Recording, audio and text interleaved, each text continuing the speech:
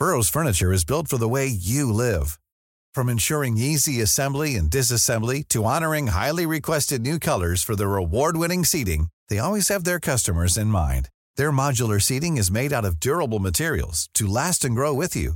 And with Burrow, you always get fast, free shipping. Get up to 60% off during Burrow's Memorial Day sale at burrow.com/ACAST. That's burrow.com/ACAST. burrow.com/ACAST. Everyone knows therapy is great for solving problems, but getting therapy has its own problems too, like finding the right therapist, fitting into their schedule, and of course, the cost. Well, BetterHelp can solve those problems. It's totally online and built around your schedule. It's surprisingly affordable too. Connect with a credentialed therapist by phone, video, or online chat, all from the comfort of your home. Visit BetterHelp.com to learn more and save 10% on your first month. That's BetterHelp, H-E-L-P. Millions of people have lost weight with personalized plans from Noom. Like Evan, who can't stand salads and still lost 50 pounds. Salads generally for most people are the easy button, right? For me, that wasn't an option. I never really was a salad guy. That's just not who I am. But Noom worked for me. Get your personalized plan today at Noom.com. Real Noom user compensated to provide their story. In 4 weeks, the typical Noom user can expect to lose 1 to 2 pounds per week. Individual results may vary. Counselor. Oh my God, scary. Did you notice that I'm dressed in my best Katie attire? In fact, there's a shirt that he wears that like looks pretty similar to this in the movie. In the scene where he's at like the diner and Joe Don Baker. Let's save it for the pod. Okay, here we go.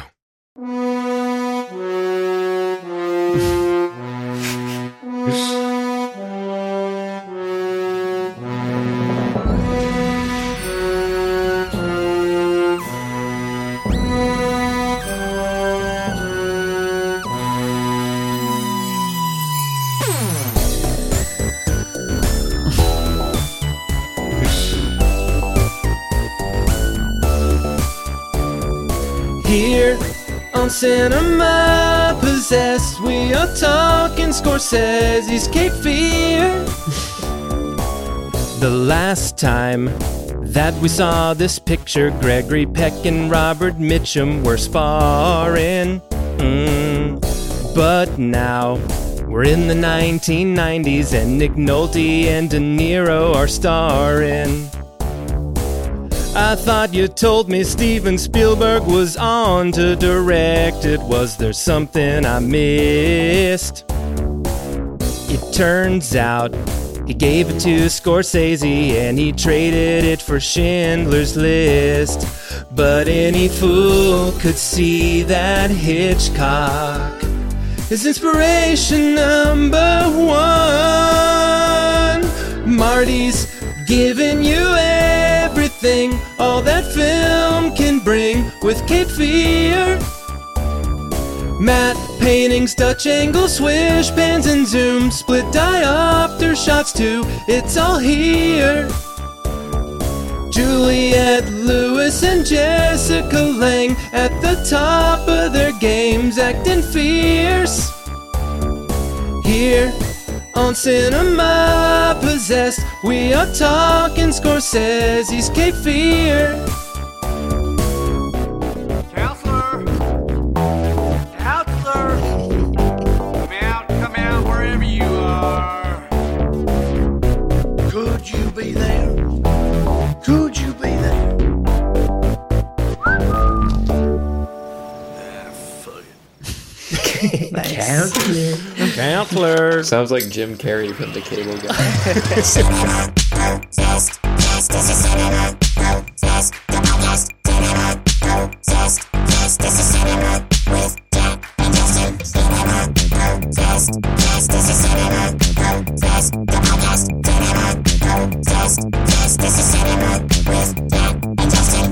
Welcome, everybody, to the Cinema Possessed podcast. My name is Jack Bishop. And I'm Justin Nation. And with us, as always, is the Max Cady of this podcast, Corey Clifford. You better watch out. You do hold a grudge more than anyone I've ever known. More than even Justin? Because I feel like Second only to Justin.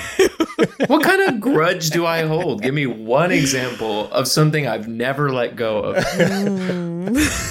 Corey has literally outright told me that she would like do Max Katie shit to me if I Oh my ever God. fucked I would around Max on Kate her. for sure, no doubt about it. I was taking notes. Maybe like a week ago, you were like, I would like put a dead animal in your. Well, I told Jack that if he ever like cheated on me or something like that, what I would do is that anytime for the rest of his life that something didn't go well, I want him to have a feeling in the back of his mind. Like if you came over and you were like, Jack, why are there so many flies like in your house? Like it smells. And Jack, this is like 3 years after we've broken up. Jack's like, I think it's Corey. And you would be like, you're insane, Jack. But it was me. I've planted something in this house. And just little tiny things like that. Would you happen. define that as abusive?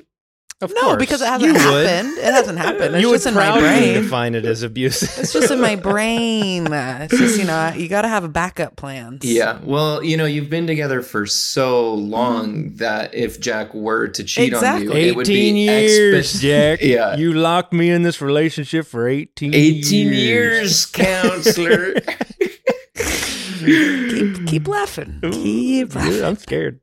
And each week we take a close look at one film in our combined DVD and Blu-ray collections and discuss what it was about it that originally possessed us to want to possess it. We'll debate whether or not the film still holds that power over us today. And in the end, we'll decide once and for all if it deserves to keep its place on the shelf or be chopped up into 52 pieces. Was that a good joke when she told it? No. Nah.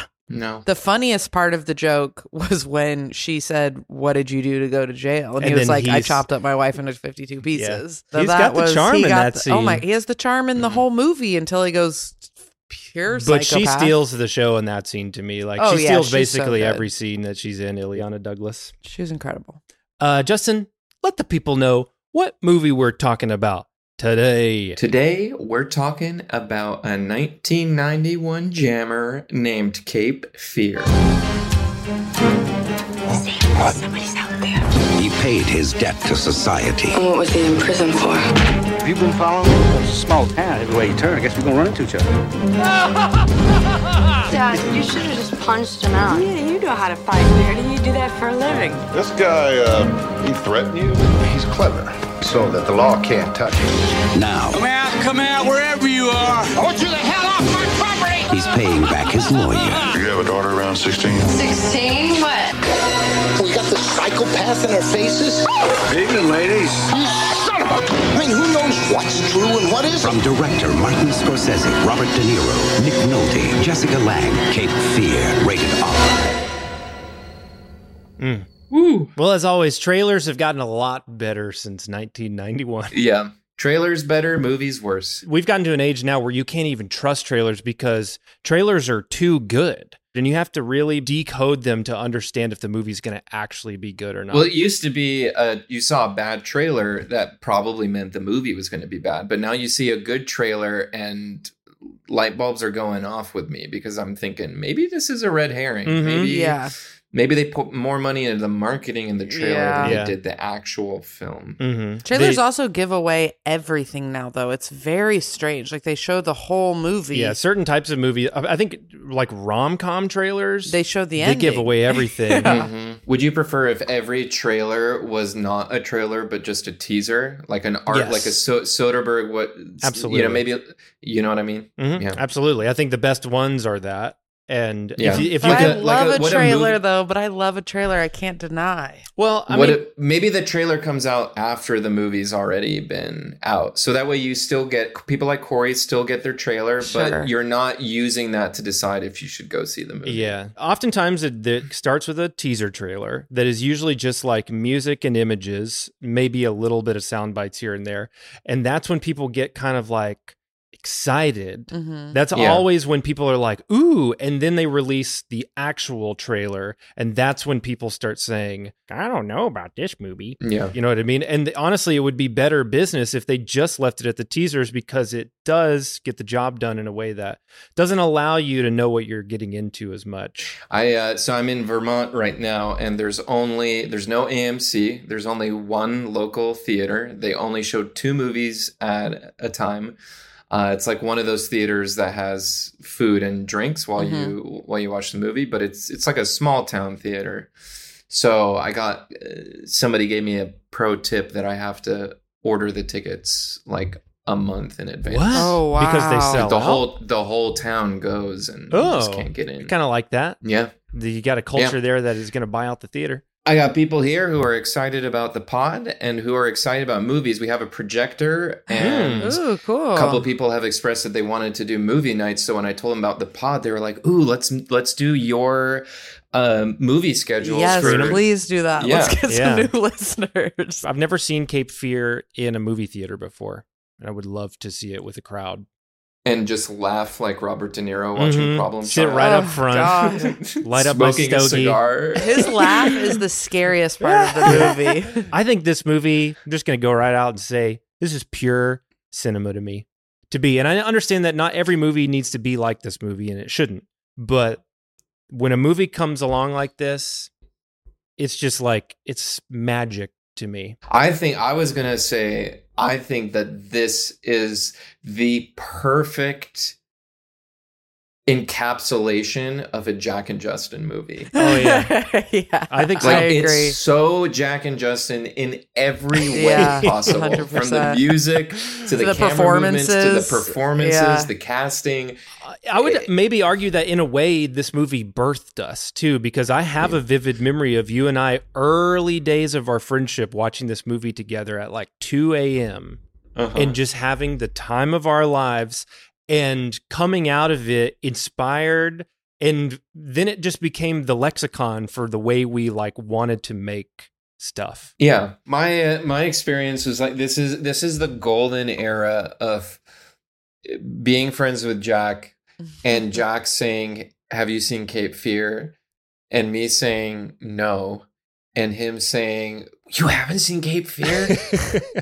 You gotta see it." It's like that era is gone of like there's like not much left that's like classic. Like, how have you not seen this movie yet? Yeah. And I just remember back to back to back there being all these movies. Like Raging Bull, hadn't seen it. Cape Fear, hadn't seen it. Sling Blade was one of those, I think. Sling Blade, yeah. Regular Blade, no, just kidding. So yeah, I got lucky enough to be introduced to it by you, but you knew my taste. You knew what. Oh, I knew you would love it. I was like, to. we have to watch it right now. You'll be obsessed with it. Well, I think this movie has a language to it that when you and I watched it, we were like, oh, this encapsulates our taste, our eye, our language is all from the world of movies like Cape Fear. Not entirely. That's not entirely true anymore, obviously. But at the time, it felt like, oh, well, we're Bad Taste, the production company, because we see good things in what other people see as bad. And I think a lot of people might look at Cape Fear today and look at some of those exaggerated camera movements or performance or music and some of the more cartoony elements towards the end of the film and say, this is silly. They absolutely do. But I think you and I looked at it and we're like, how can we bring this into our work in a way that doesn't feel silly or like parody, but feels like we're able to take the best of those elements into something that feels a little bit more modern. Yeah, I think what I love so much about the movie and what I've always loved about it is that you get everything you come to like a thriller for. You know, there's the term elevated horror. Nowadays, it sort of means like horror that is taking itself very seriously and subverting the tropes. I don't want to be misrepresented. I like a lot of the elevated horror, but it is horror that is so subverting the tropes of horror that oftentimes people find them kind of boring because they don't deliver on the things you go to a horror movie to see, and they're like almost proud of that. I think a lot of modern day elevated horror filmmakers, they're in the horror genre, but they're doing everything they can to let you know that they're not just horror filmmakers. And I think what I love about Cape Fear is that Scorsese is like, no, I'm going to give you the tropes of this genre. I'm going to hit them as hard as I can, but I'm going to elevate them while still doing them. I'm going to like inject them with themes and ideas and layers, but I'm still going to give you the scary scenes and the excitement that you expect. This movie has also another element that you and I like in our horror, which is comedy. And lots of it. Like even moments that are not really overtly funny become funny with the editing and the sound design. Like there's this moment where they're all sitting around the table. I swear to God, I rewound it over 10 times. And Nick Nolte is in the middle of saying how like everything's okay now. Yeah, they have nothing to worry about anymore. Nothing to worry about. And as he's speaking, the phone rings. And I watched this back because the cutting was so surprising. But he jumps in the middle of his sentence. It cuts to Danielle. And it cuts to Jessica Lange. And those cuts are like 2 frames each. Yeah. You barely even see them. And then the next cut, he's at the phone, hello? And the camera pans up to him. And it's just so moments like that. Yeah, the editing in this movie is such a standout factor in it. Thelma Schoonmaker is Scorsese's longtime editor. She edits everything he's ever done. Does she still edit? She still does. Wow. They're both still attached to the hip. I mean, like they are a duo, and he has said that many times. And you know, Tarantino had that relationship with his editor, Sally Menke, and I noticed a difference when she died. They were edited differently, and they felt different. Fred Raskin is his new editor, and he's good. And I think Tarantino and Fred have found something together. But that first outing, I believe, was Django Unchained, and I could feel the missing Sally. Do you think Sally Menke ever told him, "I will haunt you like Cape Fear"? If you Probably. Probably get another one. If you ever get another editor, Jack. If Tarantino came to you, he sees your stuff, and he's like, "I want you to be my new editor, but you have to commit your life to being my editor." Oh. What are you I don't doing? think I could do that, but I would love to edit one of his movies. But that's too hard of. What if he was like, you have to commit, you have to commit yourself. You can't do anything else while I'm shooting my movie and editing my movie. Well, okay, sure, fine. If I gotta commit myself fully to your project, but when the project's done, you can go back. Yeah, what if he said, "You can direct whatever you want. You could continue doing everything as normal. I need you to be my editor, but you have to leave Corey." Do I get to be the lead of the movie? The lead of the movies that Tarantino And is this directs? because he's in love with Corey? Oh, see, I mean, you're Plot yes-handing twist, wow. me. I don't know. What I would do is I would wait till Corey falls asleep, and I would go in and I would mutilate her feet, and then he would no longer be attracted to her. God. I think the tables Corey, have you can be turned. the lead. You can be the lead of his movies if you leave Jack. Yeah, bye, Jack. God, see you what later. are these weird. This is like a Twilight Zone episode. The devil- Tarantino is a psychopath in this story. Well, speaking of psychopaths, we are in villain month, and I'm going to go out on a limb here and say, personally, I think Max Cady is my favorite villain of all time. I could agree with that. He's definitely one of the scariest, and he's one of the scariest because he's also the most charming. And like in a lot of this movie, you're taken with him, and that's what makes him even spookier. Max Cady, as played by De Niro. Yes. Well, Yeah. but I mean, I will say Specifically. across the board, Max Cady, just as a character from the book, from the original 1962 movie, to De Niro's performance of him, I think he's scary in all of them. Is he as charming in the other ones? Yeah. I would say the lead, so we can say now, I read the book, you did as well, right, Justin? Mm-hmm. I did not get a chance to watch the Robert Mitchum one again, but I've seen it before. I've seen it a couple times. I would say Max Cady is least charming in the book, because in the book, he's a little bit more of a specter. He's not, you don't quite get as many scenes with him in the book because the book is mostly told through Sam's POV. So he is a lurking presence in the book more so than he is in either of the films. But he's pretty charming in the 1962 version too. I think Mitchum has got his charms. Let's talk De Niro. Incredible. Are Yeah. you kidding me? This man is like, it's so crazy to go back and watch all of these earlier like De Niro performances. I guess this isn't even This is like in later but, career, technically not his latest, Yes, but I guess I just mean like from a modern to 2023 Yeah. perspective. Cause I'm like, oh my God, like everybody is just trying to be De Niro or Pacino. And like, yes, that's always been the case, but I see so much of this performance at people who I'm in acting class with or things I'm seeing on TV or in movies now. It's like they're trying to emulate that, which 100% I understand why, because he's brilliant. Like I'm watching this being like, I want to be able to do a performance like this. And I honestly think that about all of the actors in this movie. Like Jessica Lange, I think is incredible. Yeah, in this across movie. the board, every actor is amazing in this movie. But yeah, specifically De Niro. I mean, he just has that thing. Like you could just him walking in this movie is like what? And it's so layered. It's so different than every other one of his performance, including like his psychopath characters. This is so different than Travis Bickle.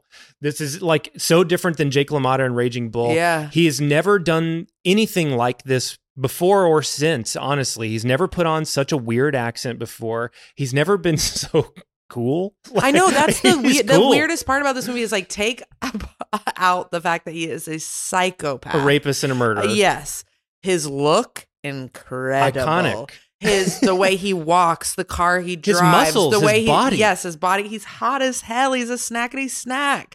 And just the way that he like talks to people too. Like you immediately get why Juliette Lewis is so taken by him because you just would be. It's wild. Yeah. What is your feelings on it? I think he sucks. You lie. Of course. Come on. I mean, his performance is one of the things that people think is like too insane. campy about this movie. Very much like Pacino in Scarface or Jack Nicholson in The Shining, where it's a role that undeniably iconic, but a lot of people try to point to and make fun of it. But it's like, you can't. It's just... But these are also all roles and characters that people are trying to copy constantly. It's true, yeah. That's because what. Yeah, they become instantly iconic, Yeah. and like you can't. It influences people because they're so bold and over the top. Well. More importantly, you just being the resident Southern experts, like, do you incredible, think incredible. He does. Well, a good here's job? what I'm going to Yeah. say. I'm not going to argue that his accent is authentic. It doesn't but matter. It doesn't. Though. It literally doesn't Yeah. matter because he works it so well. He owns it in such a way that it does not matter. Because it's so specific. Because it's not trying to just be like a Southern accent. It is so specific to him. It makes it so believable. Because if you go down south, like there are people that talk to you and you're like, this is the most insane voice I've ever heard. You cannot be a real person. Yeah. But they are. Because it's so specific to who they are. And Yeah. because that's what he's doing, he's like made such a bold choice. You're not even thinking about like, this is not right. Well, this or isn't the whatever. first time we've heard of somebody like having real Southerners record lines with a voice recorder. Clooney. And then playing them back so he can get good at the accent. But I think... De Niro did that? Mm-hmm. Yeah. He's scariest to me when he switches between characters. Like, yes. For example, the first time that he encounters Sam Bowden, he pulls the keys out of the car. He's kind of, over him in this menacing way, but he's talking to him in kind of like a friendly manner, like, and he has a voice, a character, and it's all pretty... Yeah, he's Mr. Cool. He's Mr. Cool, and then as he walks away, under his breath, he says something like, you're going to learn about loss, something like that. Yeah. You're going to learn about loss. He does it in that's like the real monster underneath. Yeah. And I thought that was brilliant. And I wanted to see more of that in the movie. I think it happens a few other times, but yeah. It happens a couple of times with the Juliette women Lewis too. scene, Yes. Yeah, he's totally like code switching for her. But then he also does it with Jessica Lange when he pulls up in the car and is like, your dog dropped this. Yeah. Like the way that you see him switch between trying to trick her and then also revealing who he is. It's like he can only hold it for so long before the demon comes out. Right. Interesting to see the types of personalities that are drawn to the different roles. Like all the ways in which an actor would want to play Max Cady over Sam Bowden, just because it's like, that's going to be the Oscar role. Even though Sam Bowden is the hero, as so to speak, on the main character, Max Cady is so much more interesting. So, it's more you fun, have people like Harrison Ford wanting to play Max Cady, which I can't even imagine. Cannot at all. Because Scorsese wanted him for Sam Bowden, which I think could have been an interesting choice. He could have been great. Yeah. But he was like, I don't want to do the movie unless I'm Max Cady. I'm glad that Nick Nolte got it. I think. Oh my God, me too. Because I think Nick Perfect. Nolte has a little unhingedness in him more. Like Harrison Ford is just kind of, to me, pure I don't know, Americana, handsome leading man. Yeah. Whereas Nick Nolte has a little bit of the like skeezy quality. Yes, yeah. Well, and an everyman quality too. I mean, I hope you don't take this the wrong way, but he gives me big Paul Clifford vibes. I knew you were going to say that, but we've always said that about Nick Nolte. And it has nothing to do with your dad's character in any way. It's literally like the voice, the mannerisms. He feels real. There's nobody like Nick Nolte. Yeah. As an actor, except for your dad. And I bet you they would be fast friends. Yeah. On a scale of 1 to 10, how 10 being the most garbled, how would you rate his voice at this point in his career? I mean, he's getting there, man. Oh, like it's so it's good, gravelly, though. but in the love it. best way. Like, Katie's dangerous. And it just gets more gravelly as he gets like more upset about And I think things. that's what gives you the Paul Clifford vibes the most is Nick Nolte's voice. Well, honestly, though, there's something in the eyes. There's something in the way he moves. It's all there. They are of the same ilk of person. There's one scene in particular I have in my mind's eye that makes me laugh, and also a little bit of that gravelly voice comes out. Do you know what that scene is? No. It's a quick cutaway. It's like a funny jump cut. Oh, is it when he tells Lee like, we got to be a team on this thing, Lee, and then all of a sudden it cuts to him like on the couch tucking himself, and he's like, shit. Yeah, that's great. I think Robert Mitchum is good as Max Cady too. People credit Mitchum for his character, his portrayal of Max Cady as being kind of the prototype for what we now know as like the modern day slasher. The Jason Voorhees, the Freddy Kruegers, the Michael Myers. And he had kind of also done that a little bit in Night of the Hunter. And I feel like Scorsese and De Niro kind of took aspects of his character in Night of the Hunter and aspects of his Max Cady and kind of blended them together, because Night of the Hunter, he's got that like Bible thumping, tattooed, a sinister quality to him that it feels like that comes straight out of Night of the Hunter for Max Cady. Yeah, Peck is a little underwhelming in that movie to me. Yeah, he's not bad, but it's an upgrade in all. I remember people used to say like, well, De Niro's better than Mitchum, but Nolte's not as good as Peck. Oh my God. No way. Nobody mentioned Juliette Lewis. I was just about to say, she's the only one who got nominated for an Oscar, right? No, actually, De Niro got nominated. Oh, he did. As well. De Niro and Juliette Lewis both got nominated. Yeah.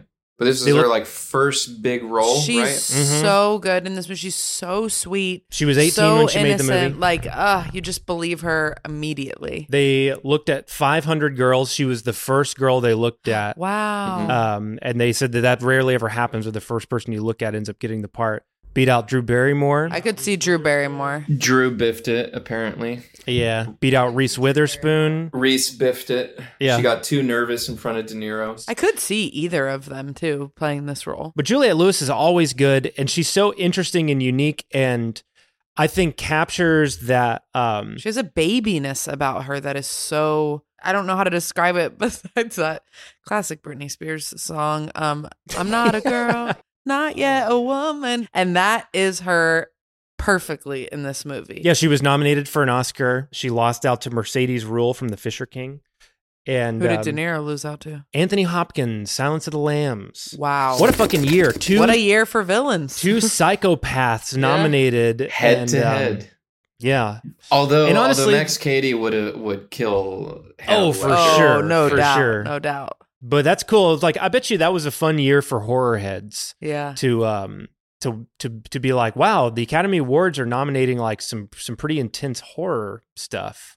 Although I read on IMDb, so who knows if this is true, but it said that Fangoria magazine wanted to cover both Cape Fear and Silence of the Lambs, but none of the filmmakers or the studios wanted these movies to be considered horror, so they wouldn't allow Fangoria on set to cover either of these movies. Wow. Which we've talked about this in the past, about this sort of stigma against horror that used to be around that we're totally out of now. Well, it's one thing to not want to call your movie horror. Take the fucking interview. Who cares that it's a horror magazine? They want to interview you, learn about your movie. Yeah. Tell them we don't consider this a horror movie, but yeah. I don't understand being afraid of the publicity. Yeah, I think this movie is especially interesting to me in 2 distinct ways. Mm-hmm. One, I think it's the rare remake that's better than the original. Totally agree. I still think the original is good. The original is great. I don't think it replaces the original. Yeah. I think it lives side by side. Yeah. And then you have Cape Fear 1991 as an adaptation of the 60s Cape Fear, which is an adaptation of the book, which is not called Cape Fear, it's called The Executioners, and all of them have distinct differences between them. But the Cape Fear 91 remake is interesting because it's a remake of an adaptation, and the Gregory Peck version does a lot of different things than the book, including that whole boat sequence at the end. That was not in the book. That was made just for that movie. Cape Fear is never uttered once in the book. Yet now they've retitled the book Cape Fear. Like you can't even find it as The Executioners anymore. Yeah. But it's so weird that it's never once mentioned. In fact, that was Gregory Peck's idea, was to call the movie Cape Fear. Right. And reusing actors, reusing score, albeit with a different composer. It does feel like Scorsese's love letter to that movie and to Hitchcock and that genre. It's really fun. Yeah. You don't see that often. No, and it's like that's why it's elevated to me is it's done by a master who is so aware of film history and so aware of what he's homaging and what he's paying tribute to. But also is a filmmaker that has strong themes of his own that are completely injected into this movie. This movie has all the classic Scorsese themes, and you listen to the backstory of it, and he made sure of that. Like, as you heard in the song, began as a Steven Spielberg project. He was set to direct this. Scorsese, in fact, was set to direct Schindler's List. So wild. I guess you had heard that Spielberg found Cape Fear to be depressing as he was developing it, right? It was not Schindler's List. I know. Well, I think he was just so much more connected to the material of Schindler's List versus just a psychopath tormenting a family.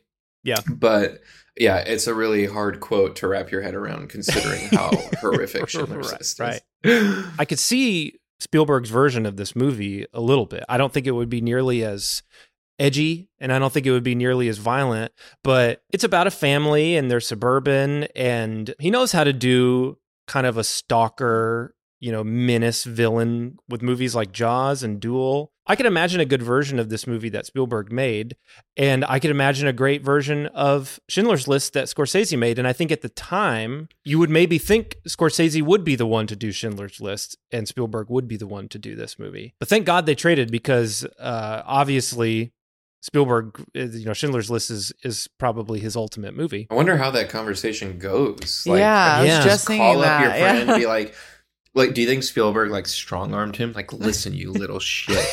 I'm going to get that movie if it's the last thing I fucking do. From what I gathered too, if you go back to 1988, Scorsese made The Last Temptation of Christ, and that was a total passion project of his that he had been trying to make for years. And right before Passion of the Christ, Scorsese had a number of not well-received movies. And he only by the skin of his teeth was able to make The Last Temptation of Christ by agreeing to Universal that Universal was like, we will give you the money to make your little passion project about Christ, but in return, you have to make 2 movies for us, and they have to be box office successes. They have to try. And so he had made The Last Temptation of Christ in 1988. And then in 1990, he made Goodfellas, but he made that with Warner Brothers. So that wasn't part of his Universal deal. And Goodfellas, completely, like a phoenix from the ashes. Everybody was like, he's the greatest filmmaker that there ever was. Why did we ever doubt him? This is incredible. And so he was at top of his game, but he still owed Universal those 2 movies, and he owed it to them to give them something that would make money. Which is really interesting to me, because didn't the original Cape Fear bankrupt Gregory Peck's production company? Interesting. I never heard that. It didn't do well until much later, obviously. Well, also too, this movie is technically a Yuppie in Peril movie. And in the early 90s, Fatal Attraction had come out, and we were about to get Single White Female, and it's my favorite type of thriller. Hand That Rocks a Cradle. So I think the writing was on the wall at this time that these movies were bringing in box office. I think that's probably what attracted Spielberg to it. And I think that's what, I'm sure the conversation between Scorsese and Spielberg was like, hey, look, we all know you got this deal with Universal and you need a hit. Why don't you do this? Because this has a chance of actually being a hit, which It was. This was at the time that Scorsese made this movie. When it came out, it did great and was his biggest hit ever at the time. So he completely fulfilled his obligation to deliver a hit for Universal. Wesley Strick, the screenwriter, was brought on by Spielberg. And Spielberg had him have a lot of action sequences in that initial draft of the script. And apparently when Scorsese took on the project, the first thing he did was go through the script and just take out all of the Spielberg flair. Because he was like, Spielberg is a master at that stuff. I've never done it. I don't think I'm good at it. So he basically nixed all of the big action sequences except for the boat sequence, because that was sort of like a requirement. And then his next note was like, we have to make this a character study with everybody, particularly the family, which I think in the original script was pretty much just like the way it is in the original movie, like perfect little family. The reviews were iffy, but like made tons of money. A lot of people will point to Cape Fear as Scorsese's worst movie, and I think they're all fucking boneheads. And even at the time, people were weird about it. If you go back and read the reviews, everybody is like, this movie's good, but why is Scorsese making it? He has stooped himself to making this kind of a movie, even though he did an excellent version of it. And it's like, let this man do what he wants to do. You brought up elevated horror, and I think a big component of a lot of those movies, having a message that's really important to the filmmakers that they want to make sure comes through in the finished product. And sometimes how do you balance that? How do you balance the entertainment and the horror with something meaningful or, important to the filmmaker that you want to address? And I think this movie is a perfect example of that, because unlike the book, Sam Bowden was not Max Cady's lawyer. He was a witness. He just saw, he was in the Navy in Australia and saw Max Cady do something horrible to a woman in an alley, and he had to testify. And so I think that's a weak plot line. I think that's a weak element of the book. Just getting revenge against the person who testifies to you. And the brilliance of Scorsese changing it to be that Sam Bowden represented him and was so appalled. You were my lawyer. Yeah. Exactly. A lawyer is not supposed to do that. So it creates this. Well, it makes it such more of a crisis for the audience too, because it's like what would you do in that situation? That's what it makes you keep thinking that. Yeah. Yeah. I really enjoyed the book. I think it's really well written. I really liked his dialogue. But at first I was really not into the character of Sam Bowden in the book, because like you said, the way he gets himself into the situation is kind of underwhelming. But as a character too, he is very much portrayed as like a pretty solid, if not perfect guy. He has a perfect family and a perfect life. And his whole thing in the book is that he is all about the justice system. He's like a true believer. He has based his entire life on believing that the justice system works. And ultimately, when the book started to become interesting to me is when the cracks in that start to happen. And the big change in him is that he realizes through the situation that the justice system can't help him, and that he is forced to go against his ethics and everything he sort of stands for in order to protect his family, because the police can't protect him. I thought that was pretty interesting. It's not as interesting to me as what Scorsese does with the character. I agree. I do think it was a strong point in the book for me. I didn't view that. I did not have the Gregory Peck Cape Fear in my head when I watched it, which felt like a very code movie or censored movie, one of those movies where you have to depict a perfect family and there's all these studio rules that whitewash everything and make it so vanilla. And I didn't feel that in the book, even though it was an older book and old-timey. And, Kiersack was an African-American character in the book, and they made him white in both movies. Yeah. And then I did think that she has a different name in the book, but Nancy, no, the mom. Oh yeah. Lee in the movie, and the mom's name was Peggy, I think. Peggy in the book I thought was well written, and I liked her dialogue, and I felt like she was strong and independent, and she felt like an equal player in the conversations. She makes it clear very early on that she wants to know what's going on. Don't you dare leave me out of the decision making. And she wants to see him dead just as bad as Sam. And I remember reading that Jessica Lange was really frustrated with her character when she got the script, that she was like, this character is nothing. You do not know how to write a female character.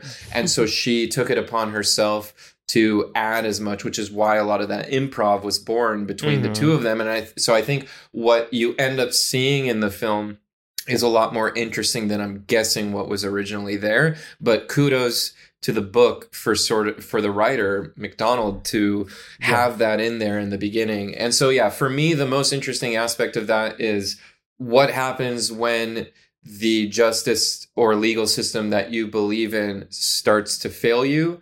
And then do you have it in yourself to kill someone if defending your family depends on that? And I think the book did a really good job of addressing that. And again, Scorsese does something more interesting. However, like, they kind of want to have their cake and eat it too, meaning Nick Nolte has already abandoned the law when he decided to bury something and not do his job. And yet for the rest of the movie, he's like, I can't do that. That's against the law. That we have laws for a reason. He's trying to be that character, but he's already lost. He clearly doesn't have faith in the system, which to me makes it really interesting because I sort of read the 91 Cape Fear as a morality tale, but more in the direction of the infidelity and what the way he treats his family, less so the way he treats the law. And as a lawyer, even though a lot of people point to the fact that, like, you know, his first moral breach was not representing his client. Even though it feels like to me, I mean, I guess that is a moral breach, but it's like he's doing what he thinks is right. So therefore, you're still on his side. And I completely agree with them, because what's brilliant about this movie is that, unlike the book, we're starting in a world where everybody knows the justice system is broken. The whole reason why he buried the evidence on Katie is because he knows that the system is so broken that they would use that evidence to put the victim on trial. And then you see that happen again with the woman who gets attacked. Yeah, Ileana Douglas's character specifically will not testify because she knows they will turn it back on her, because that's how broken the system is. So in my mind, him burying the evidence is the moral high ground, because he's well aware of what the system will do. And he's actually being a human over a lawyer in that situation. And so for me, I don't think that's something to be punished for. I think that's him being a good person, to be honest. But he's put in a situation where this sort of false mask that he's wearing of a lawyer who believes in the justice system is now truly put to the test when it's failing him on every other regard. And I do think for people who are, because it is hard to listen to us say, like, oh, he did the right thing. It's like but no, his job. No, it's the wrong He's thing, not supposed to do that. It's illegal. Yeah. And like, imagine being not guilty of something, and the lawyer who is representing you does something that gets you it can't thrown happen. in jail. Yeah. Can't happen. But the movie does make it clear that Max Cady was bragging to his that lawyer. he did about do what this. he did.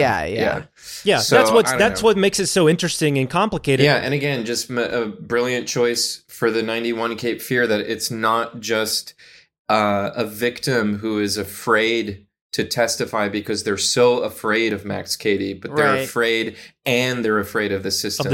You know? That is the brilliant, perfect way that she's not even afraid of Max Cady. She is truly afraid of the system, and she's afraid of. She's like, these are the people I work with. You know what they're gonna say, and like, it's really damning. This is the perfect way to say something in a movie and not lose your audience. Yeah. Well, let's take a quick break, and we'll be right back to talk more about Cape Fear. Ryan Reynolds here from Mint Mobile. With the price of just about everything going up during inflation, we thought we'd bring our prices down. So to help us, we brought in a reverse auctioneer, which is apparently a thing. Mint Mobile Unlimited Premium Wireless. How to get 30, 30, bit to get 30, bit to get 20, 20, 20, bit to get 20, 20, bit to get 15, 15, 15, 15, just $15 a month? Sold! Give it a try at mintmobile.com/switch. $45 up front for 3 months plus taxes and fees. Promo rate for new customers for limited time. Unlimited more than 40 gigabytes per month. Slows full terms at mintmobile.com. Everyone knows therapy is great for solving problems, but getting therapy has its own problems too, like finding the right therapist, fitting into their schedule, and of course, the cost. Well, BetterHelp can solve those problems. It's totally online and built around your schedule. It's surprisingly affordable too. Connect with a credentialed therapist by phone, video, or online chat, all from the comfort of your home. Visit BetterHelp.com to learn more and save 10% on your first month. That's BetterHelp, H-E-L-P.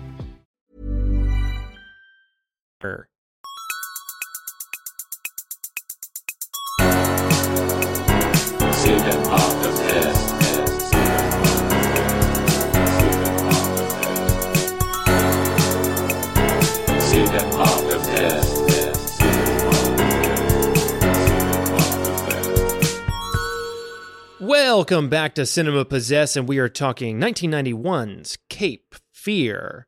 This movie opens great. The Universal logo turns into water, hits you right away with an amazing Bernard Herrmann sting.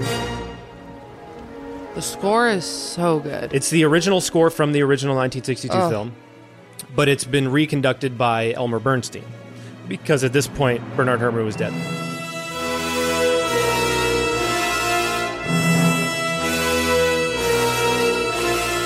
Same Bernard Herrmann who told William Friedkin yes. that I can mail him a score and fix his fucking fix this awful piece of movie. Yeah, Bernard Herrmann did. He was Hitchcock's guy. He did Psycho. He did North by Northwest. He had worked with Scorsese on Taxi Driver. In fact, that was his last score. He died before Taxi Driver even came out. And it sounds like the score was a huge reason why Scorsese even liked the original movie to begin with. And it's iconic. One of the most incredible scores he ever did. Elmer Bernstein thinks that Bernard Herrmann would be rolling in his grave if he was a curmudgeon. Hollywood. He would have hated it. And he also, because they only had so much of the score, it's a much longer movie and they had more sequences to do, that he ended up having to pull some score, some unused Bernard Herrmann stuff from another Hitchcock movie called Torn Curtain. What do you call Martin's music in his movies?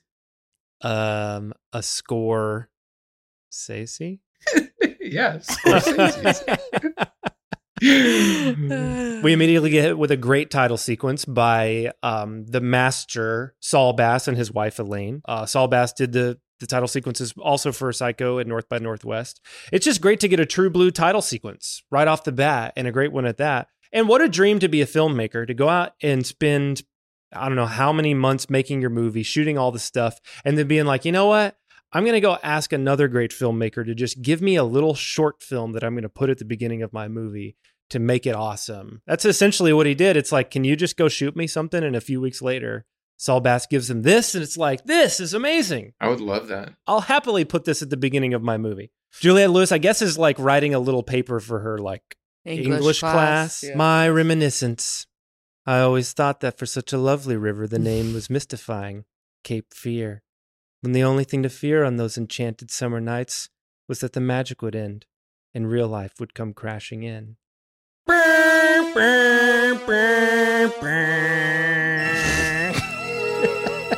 It goes right into fucking prison cell, baby. Yeah. Those horn blasts bring us there. It's all in one shot. It's totally zoomed in on his wall, and as it pulls out, he lifts himself up. He's doing fucking dips. Dips. He's doing dips. His back is to camera. He's fucking shredded. He's got this huge crucifix on his back with two scales on it. Tons of tattoos. Say justice and truth. This is something fucked up in my brain that I'm like watching this movie and I'm like, this is like the type of guy I'm attracted to. Is this like...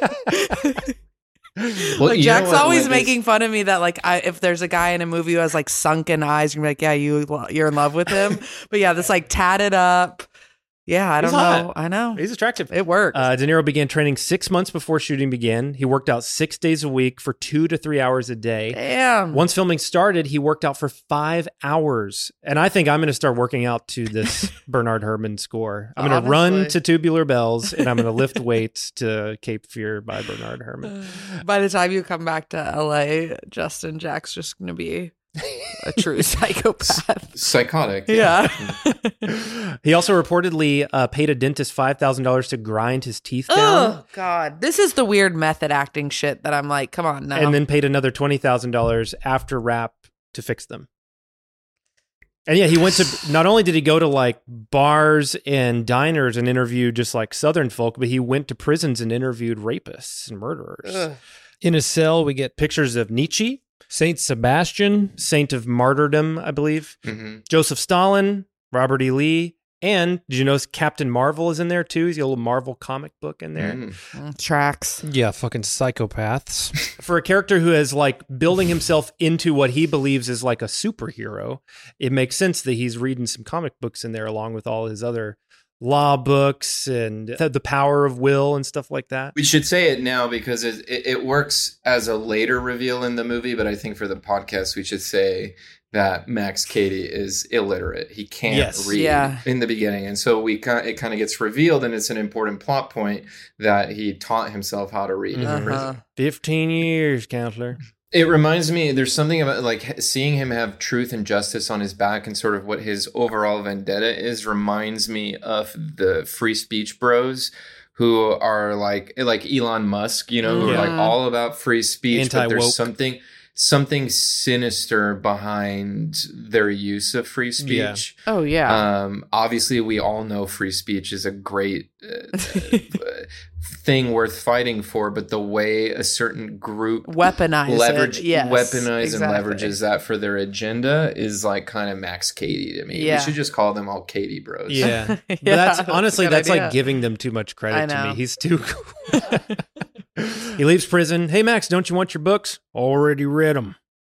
Walks right into camera. Literally, his chin touches the lens. I fucking love it. Love those little flares. Such a good shot. And, only Scorsese is like ballsy enough to do that kind of shit. He's like not afraid to expose the filmmaking. He's never afraid to expose the filmmaking because he's so confident in his style that he's like, yeah, call me on it. I don't care. Like oftentimes you'll see things in his movies that in any other movie you might deem a mistake. He'll have weird jump cuts, or it happens a number of times in this movie where their mouth isn't moving, but a line is dubbed over their mouth. And honestly, it works just fine to me. Like the style and tone of the movie does not throw me that like his mouth isn't moving the right way when he says, you're going to learn about loss. Because it just sounds awesome. Yeah. And he wanted Robert De Niro to walk right into the lens on that shot, and he does. Yeah, sometimes art is messy, and that's okay. And it should be. Why we expect movies to be perfect. It's why sometimes a David Fincher movie is kind of boring because it's too perfect. Particularly his most recent stuff, where he's like really getting in there and stabilizing everything and like taking heads from one shot to make the perfect take on another. There's merit in that, and sometimes it's great, but sometimes it makes it a little stale. Like you would never call a Scorsese movie stale because he leaves in those little flourishes, those grace notes, as Friedkin might say. Even now, he does? Oh, yeah. Even now. Irishman's filled with them. I can't wait to see what kind of weird shit he does in Killers of the Flower Moon. Oh, and on the note of cinematography, I'll just say that I watched this on a nice Blu-ray. I have had this on every format. This is Martin Scorsese's first anamorphic widescreen movie, and he claims that the only reason why he hadn't been shooting in anamorphic before this was because the pan and scan was so bad for anamorphic movies that he always shot in the more traditional 16:9 so that the pan and scan on VHS and on television wouldn't be so bad. However, I first saw this on television, and then once I got into Scorsese and started like collecting his stuff, I was like, ooh, I got to get Cape Fear. I always liked that movie. Had it on VHS. That's where I truly fell in love with it. My VHS was pan and scan, as well as every time I ever saw it on TV was pan and scan. And I remember getting the DVD and seeing it for the first time in its full widescreen glory and being like, damn. Yeah, and I think you already said what pan and scan is, but on YouTube, there was like a promo video Scorsese made that's fun to look up if you want. It's like 3 minutes, and he explains why he shot anamorphic and why pan and scan is a problem. And he shows examples of a pan and scanned copy of Cape Fear. And you see side-by-side comparisons where basically pan and scan is somebody just without any creative intention whatsoever punching in. And so they're not, if there's something in the frame that you're missing because we're zooming in order to fill that 4:3 on a normal television set, you totally miss the joke. And so there's like that moment where Max Cady is being released from prison and he's walking towards camera, and there's a guard in the back holding all of Max Cady's books saying, what about your books? Already read them. And so in the pan and scan version, you just hear him say that you don't see the guard. And in the widescreen version, because the guard is, off to the side. Yeah. So I thought that was like a helpful way for people to understand the importance of like what you miss when you're watching a pan and scan version. Everything is really set up well in this opening. You get a shot of the housekeeper right away. It's a fun shot where like you see her feet and then it pans up to her and then she walks and you meet Danny, played by Juliette Lewis. And then she goes inside and you get to meet Lee, Jessica Lange. You get to meet the dog, Benjamin. In the book, the dog is a girl named Marilyn. Problematic. They replaced a female role with a male. Seems keep it moving. I don't know. We see Sam is in an inappropriate fling with a coworker named Lori, who's played by Ileana Douglas. Great racquetball scene. Have you ever played racquetball before? Not like that. Oh my gosh, racquetball used to be really hardcore when I was growing up because it was at the YMCA. Mm-hmm. So like my mom and my brother and I would like go a bunch. And this movie makes it look crazy. No, it's scary. It's honestly really scary because I mean the ball can bounce off of literally anything and it's going so fast. Mm-hmm. It's a hardcore game. Yeah, this movie is like moving. It's editing through these sequences so fast. It ain't no pickleball. You get to this racquetball thing, and it's literally like we're in Saving Private Ryan. Yeah, it's like cameras flying around. I used to always get afraid I'd get locked in the racquetball court because for some reason racquetball courts don't have. Well, it's probably because of the ball. They don't have doors, handles like normal handles. They're like flat. And so as a kid, you would really get freaked out. They'd get locked in there. Did you have to wear the goggles? Yeah. Wow. Well, you were always wearing goggles, right? Wow, rude. They were called bifocals, Justin. They were called bifocals. Ileana Douglas was dating Martin Scorsese at the time. That's right, yeah. Yeah, they got together while he was in post on Last Temptation. He brought her in to do some voiceover work, and they kind of hit it off there. She's so charming. She's so fucking good. She's a great interview, too. She gives a lot of good interviews about her whole career, but all the stuff about Cape Fear is all fun. And Scorsese is going to have the first meeting between Max and Sam at the cinema. I just love this that we start on a screen. It's a little disorienting because you don't really know what you're seeing. And then suddenly Max Cady's silhouette just walks in like Mystery Science Theater style. And now you're like in a movie theater. And what better movie to see than Problem Child? I know, it's so random. It feels so random. I love it. According to Ileana Douglas, Scorsese loves Problem Child. And because Problem Child is a Universal movie, he had access to any movie in their library, and he was like, I want that one. Wow. Yeah, it's brilliant. Brilliant marketing for them. And it makes Cady look like a true psychopath. Yeah. And I think it actually has a potentially triple meaning to it, too. One, Max Cady is very much like a problem child. So there you go. That's the most obvious one. Two, in the sequence that they show of Problem Child, it's doing a Shining reference. Mm-hmm. John Ritter is looking through a bursted hole in a door and he says, "Here's Daddy."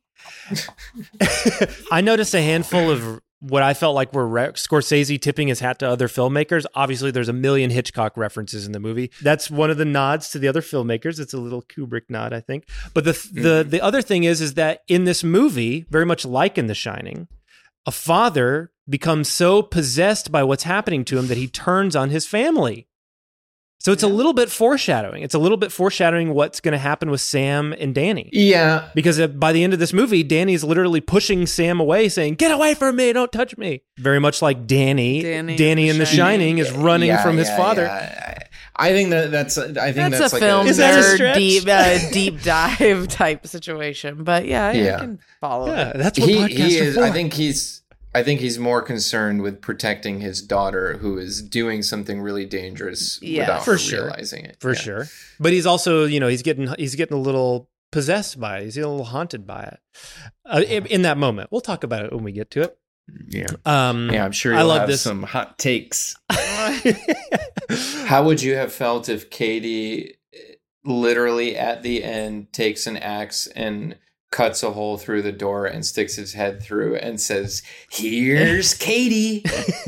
Would you think it was a good choice? Cut it. Yeah, no, I would think it was a bad choice. The camp went a little too hard. It's the perfect choice to have John Ritter in Problem Child say that line. What's the Katie. difference? What's the difference? Yeah, he lights up a cigar. He's got one of those fun little booby light up lighters that I always wanted as a kid because I just thought they were funny. I thought you had one. I had one Didn't that was... I get you one? Like Yeah. at I went to Gulf Shores or something, and I think I got you one. Yeah, later on in life, I did have one. Man, I wish I still had it. Yeah. Especially if it like You're looked like this welcome. one. Once again, a great gift I got for you. And this is just a like iconic moment where he just is laughing hysterically at Problem Child. I love that you can see his smoke from his cigars filling the theater, but you can also see that they got smoke machines behind his seats because there's like puffs of smoke coming from behind. Again, Scorsese's like, I don't give a fuck. That's something that we would maybe look at and be like, oh, we can't use this shot. You can see the smoke machine puffs. Nah. He and Thelma were like, use that shot. That's good. I also love how in this scene it sets up that Nick Nolte wants to defend his family sort of, but can't, or is just like, ugh, I'm not going to. Right. Well, yeah, there's a emasculation themes all through this Yeah. movie where he's not wanting to confront him literally. He's trying every means to have other people confront him, and he just keeps blowing down all those walls until he eventually has to actually confront him by the end of the movie. Yeah, who wants to confront that guy head to head? Not me, dude. We get our first confrontation between them the next day. Sam is about to leave work. He gets in his car, and then all of a sudden an arm just comes swinging through and pulls his keys out of his ignition. You don't remember me, do you, Counselor? Oh, yeah, sure. I remember you. You were at the movie house the other night. Oh, I'm disappointed. I'm hurt. I would like the keys. Max Cady. You look the same. Maybe 15 pounds heavier. But they say the average man gains a pound a year till he's about... Oh, come on. Gains a pound a year till he's about 60. Me, I dropped a pound every year in my sentence. Atlanta, 77. You got it, July. 14 years since I held a set of K's. Well, you look good, healthy. Thank you, because it's a struggle to stay healthy in the jungle. Well, you wouldn't know about that, would you? You and me, they stick you with the white trash, and they don't strike a lick of work all day. In fact, this little old cigar is my only vice, because I need a vice in the joint to remind me I was human. So what brings you to New Essex? Oh, the climate. Boy, the South.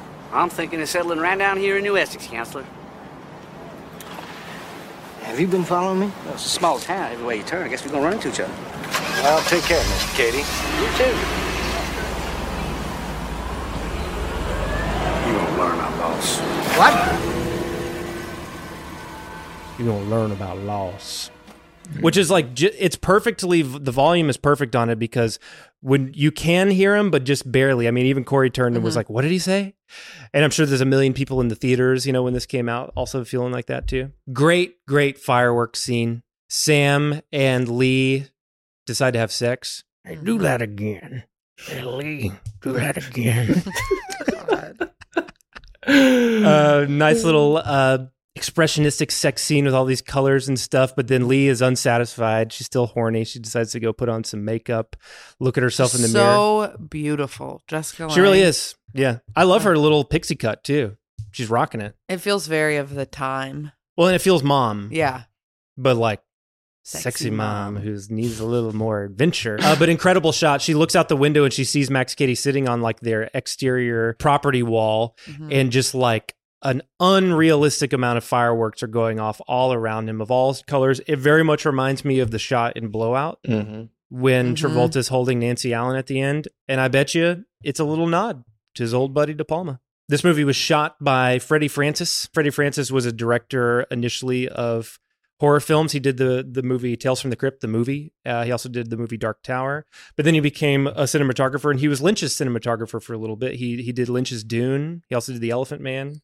Perfect pairing, I think, because I think he was like really in tune with the genre elements that Scorsese was wanting to pay homage to in this. He eventually has to tell Lee what's going on. He tells him, he's from the hills, some Pentecostal crackers or something. And she says, well, what did he do? And he's like, oh, battery or something. I don't really remember. Look, he's not going to do anything. He just got out of prison. He doesn't want to go right back. Which honestly is the way I used to think about things, that like people were afraid of the law. I feel like people are not afraid of for sure not really anymore. The law anymore. I just feel like if you've been to jail, how do you not want to do anything in your power to not go back.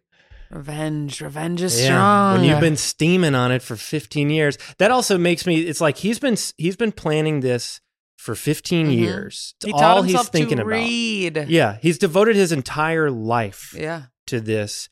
He must be really excited. You know, he must be waking up every day being like, I'm finally going to do the thing that I've been dreaming of. Yeah, you see it in my him. big plan. That also just thinking about Jessica Lange side note story.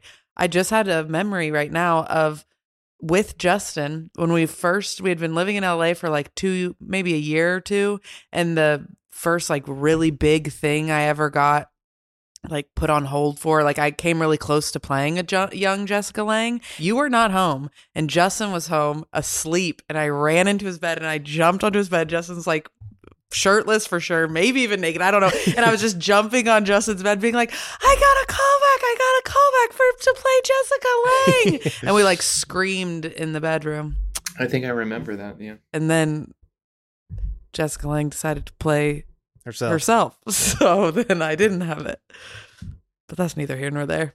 She's fucking good in this movie, by the way. She's I don't incredible. Think I feel like we haven't paid talk off about enough. that. She's so, you feel the like franticness in her from the moment that you meet her. Like that this is like a woman on the brink of having like an explosion. She gets critiqued too for this movie in a very similar way to De Niro, where people judge her performance a little bit as being over the top.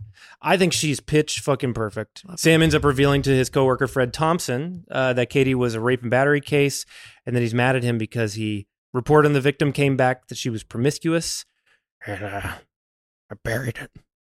You buried the report. This podcast episode is going to be 8 hours long if Jack does every impression. And this is where he says, like, but he wouldn't have known that. He was illiterate. I had to read everything to him. Yeah. Such a fucking scary idea that, like, a person in your past who you think is the biggest dumb idiot in the world suddenly 15 years later comes back in your life, and they are like a tactful, intelligent, brilliant mastermind of like making your life a fucking living hell. It's like, I don't want an enemy. I don't even like when someone is like mad at me for I know, it's haunting. I don't want, like the concept of a grudge is truly terrifying. Scary. Yeah. Like that's my trauma, is like disappointing somebody. Yeah.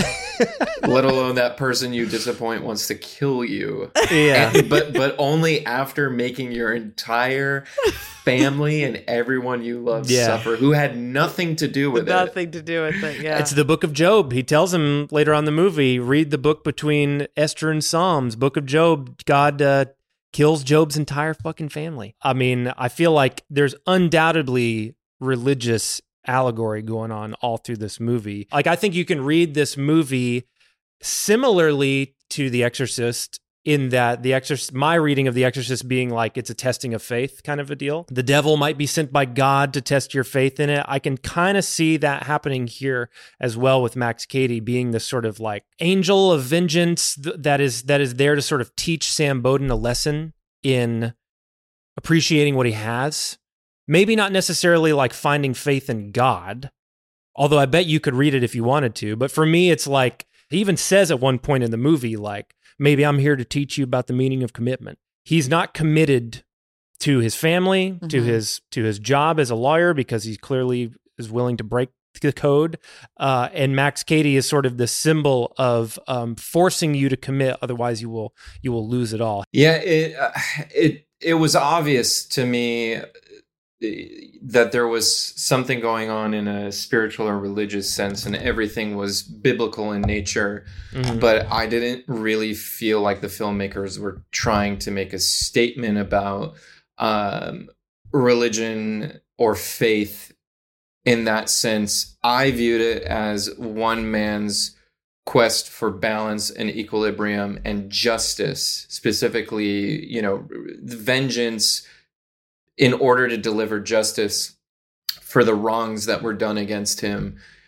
But the religious component of it felt more like motif to me. It's a visual theme that reinforces the concept of justice in an archetypical way, not necessarily a literal religious way. So I thought it makes sense for Max Cady.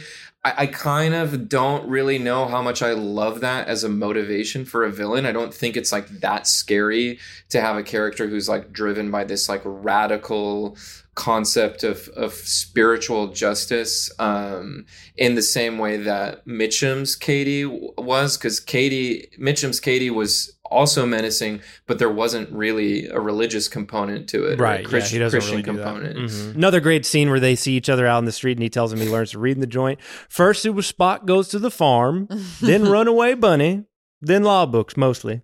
How much, Katie? How much you want? Yeah, I fucking love that. He's like, "What about $10,000?" And he says, well, let's just break that down. Oh, well, I just threw out anything. No. Let's say hypothetically, let's say $50,000. 50,000 divided by 15 years, that's 365 days a year. That comes out to that's about $10 a day, counselor. That's not even minimum wage. He also reveals that he was raped in prison multiple times. Mm-hmm. Yeah, and then we get the dog scene. These kind of horrible, high-pitched howls. They sounded like he was screaming. And then Danny came running in, and I called the vet. And then it was so weird because it was like he was winding down. Just winding down like an old clock. And then all of a sudden he just stopped. Dog scene is rough in the movie, but the dog scene was rougher in the book for me. Because the book really describes what the dog is feeling. It's pretty intense. But the way Jessica Lange sells it, oh God, when she says he just starts winding down. Winding down. Like an old clock. Winding down. Really sad, but the book is fucking sadder. When Marilyn gets it, and the book has a really chilling line where it's basically like, had Marilyn been a scarier dog that was like capable of doing anything to anybody, it would be like less sad. But they were like, Marilyn was afraid of her own fucking shadow. So it's like this torturous thing. And all the family sees it in the book. Like all the kids are surrounding the dog being like, what's going on, mommy? It's tough. Wait, what were you, when you were referring earlier to the improv with Jessica Lange? Whoa. Her and Nick Nolte improvised a lot of their like dialogue together, like their fight and stuff. Mm-hmm. Wow! To expand on their relationship past and things like that. They pick up Katie. They do a fun strip search of him. Robert Mitchum has his little cameos. I don't know whether to look at him or read him. Great pair of red cheetah panties on that guy. I like those little, like the red panties and the lighter are like little references to his like promiscuity, you know? It's unsettling. And also too, it's like he's looking through the one-way mirror, but he can see Sam Bowden. It's like he's looking right at, which is kind of a callback a little bit to Seven, because John Doe does that to Brad Pitt's character. It looks right at him through the one-way mirror. The movie tries to find any excuse it can to make Max Cady feel like it's like larger than life or supernatural or... Yeah, he's a real supervillain. Yeah. Scary. But they can't hold him. They also find out, too, that he has a bunch of inheritance money from, like, a dead relative. Mm-hmm. So he's got plenty of money. Do I look destitute to you, counselor? Well, in the 60s, Cape Fear, at that time, there was a law called, like, vagrancy, where you could literally arrest someone for being poor. What? And so they like, pull him off the street to try to see how much money thinking he is, Yeah. And good God. Yeah. So then we get our Ileana Douglas sequence, which starts with a great scene with them at the bar. Mm-hmm. This is also an improvised scene. This was? Mm-hmm. Think that I slept with this particular married guy. No, I don't want to make it sound like I've been through a busload of them. That's the way it sounded to me. He was the first. Oh, yeah. He was, I swear. Oh, yeah. Oh, boy. Tell it to the judge. Actually, the rat stood me up today. Did he? Yes. What a shame. I know. So, now it's my turn. Where are you from? Where am I from? Yes. You're going to love this. Yes. I'm from Georgia State Correctional Facility in Miami.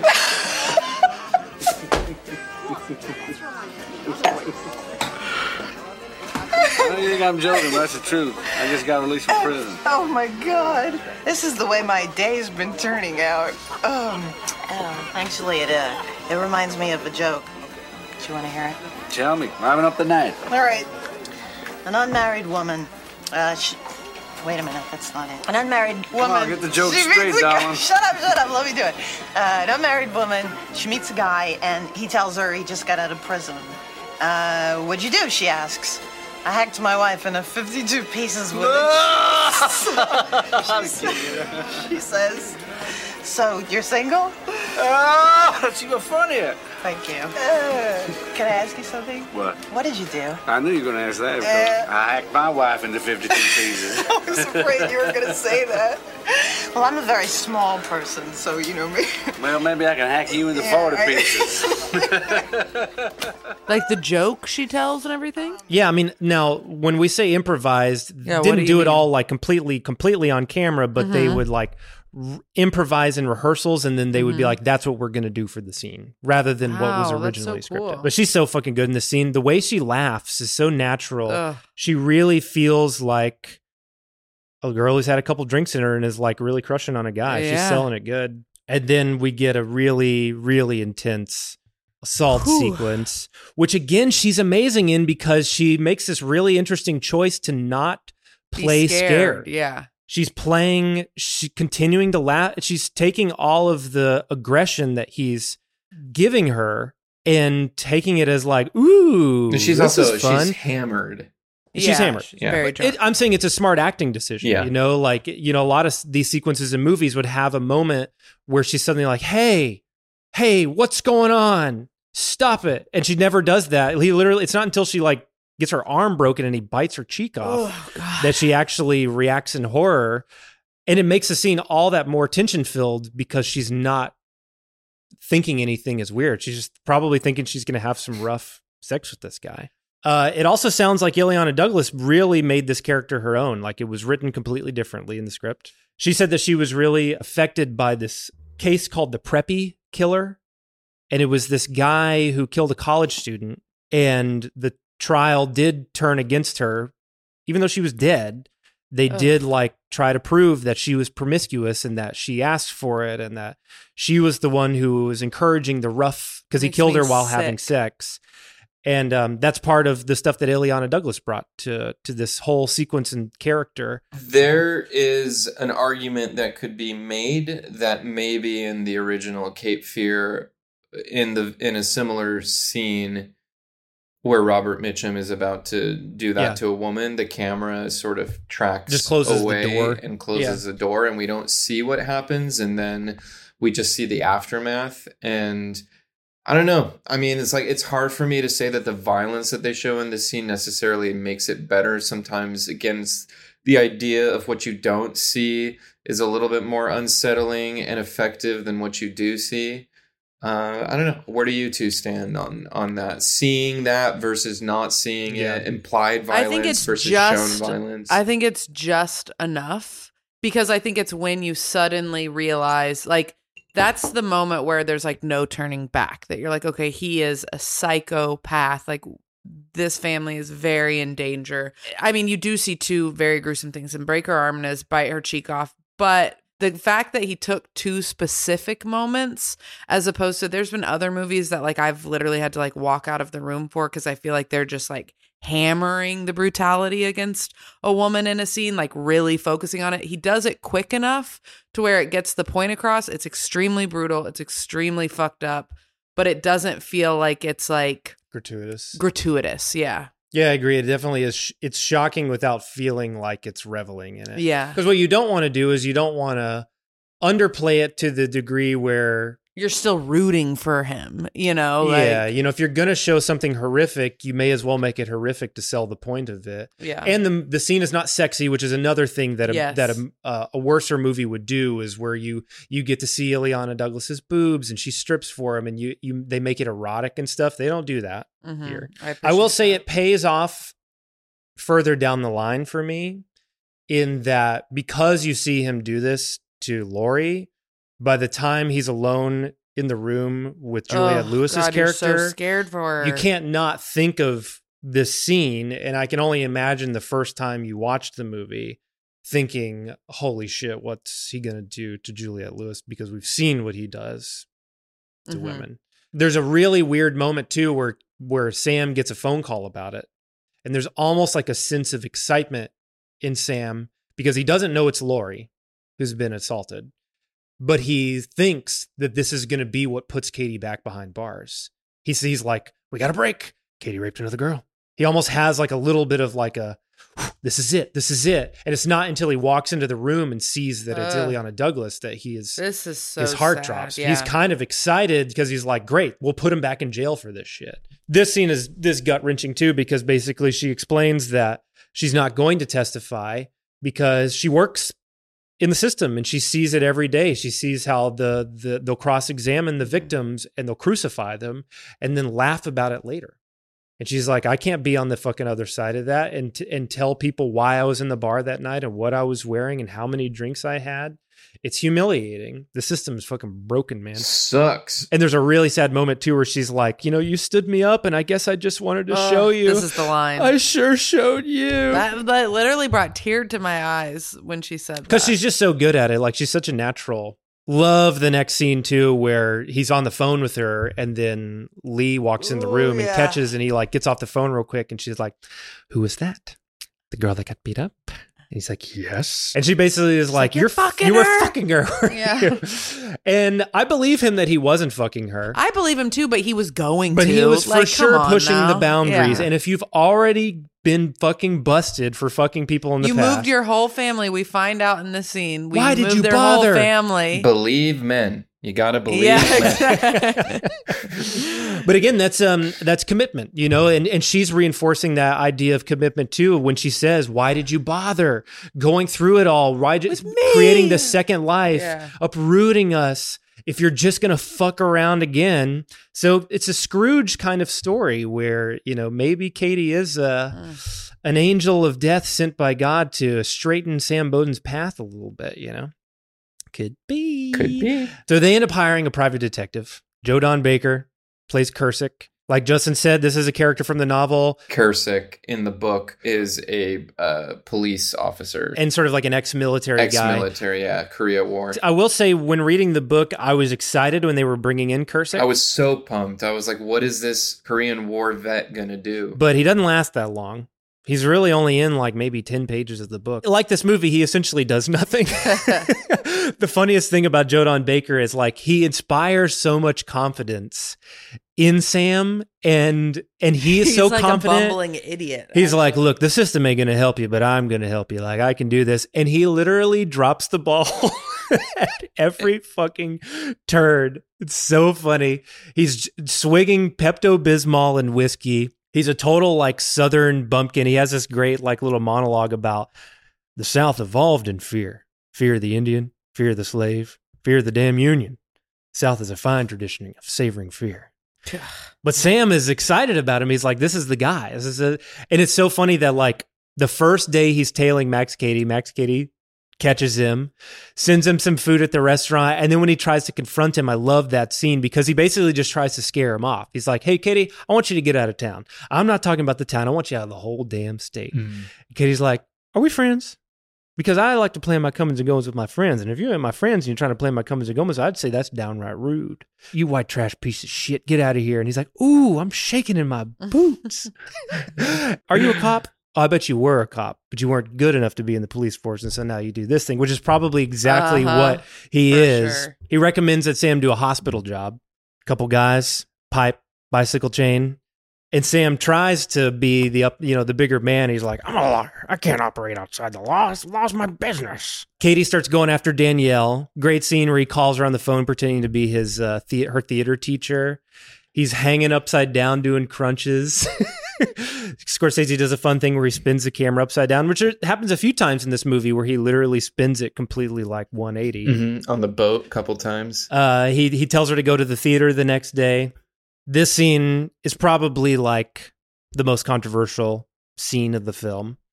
Big, long sequence where Danny goes and meets him in the theater. There's this great like Hansel and Gretel looking set that is built there that he's on. Very creepy. He gives her some pot. He starts talking to her about sexuality. There's a moment at the end of this where he says, you mind if I put my arm around you? And she's like, no.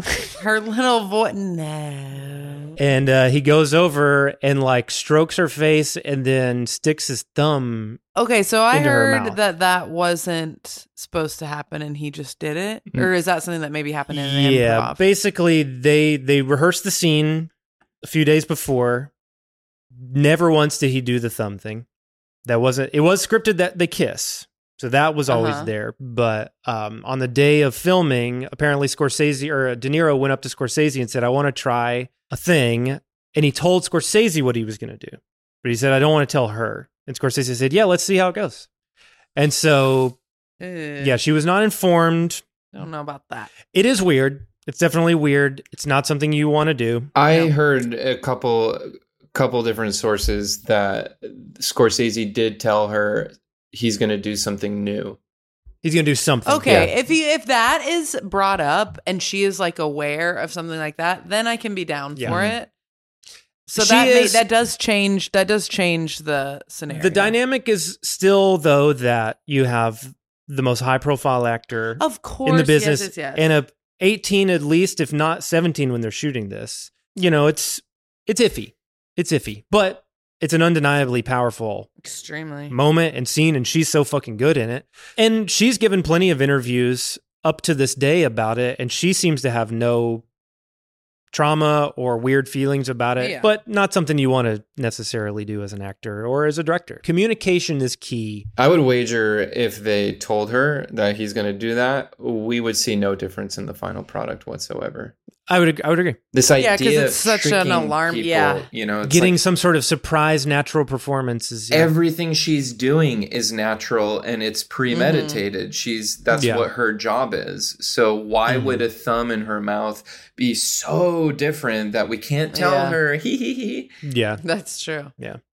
Interesting thing about this scene though that I thought, he mentions to her, your parents punish you for smoking weed, which is a conversation that Lee and Sam have way earlier on in the movie.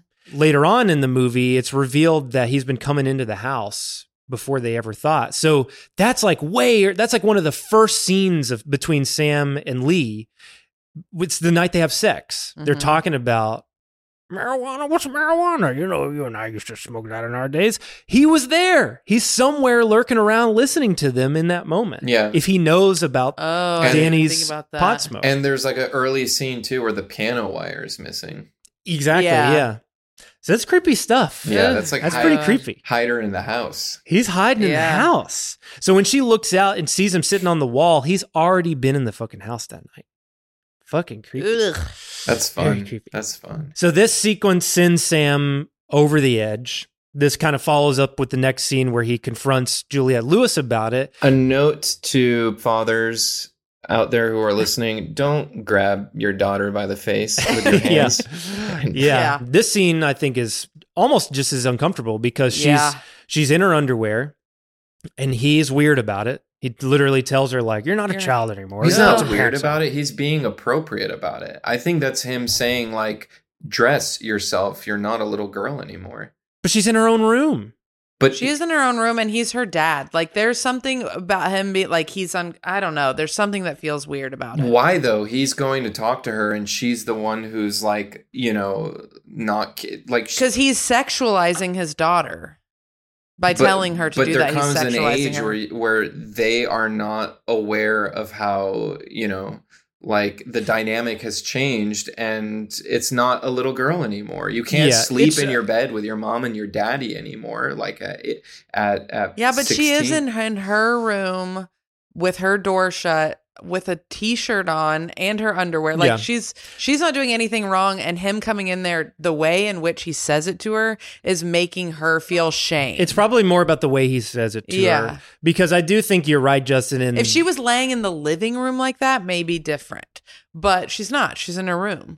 Yeah, there's a middle ground here. I think you wouldn't say that to a teenage boy who just had a shirt off, who was in little underwear. A mom would never say that to a teenage boy. True. And it just harkens back to the dynamics of sexuality between men and women. Sure. But I think this is a brilliant stroke to do this in this moment, because ultimately what's underlying in this scene is that she has a crush on Katie because she's not aware of who he is. Part of the problem is that they've withheld so much from her that all she knows is that he's been lurking around and that he doesn't like her dad. Mm-hmm. But she didn't really like her dad.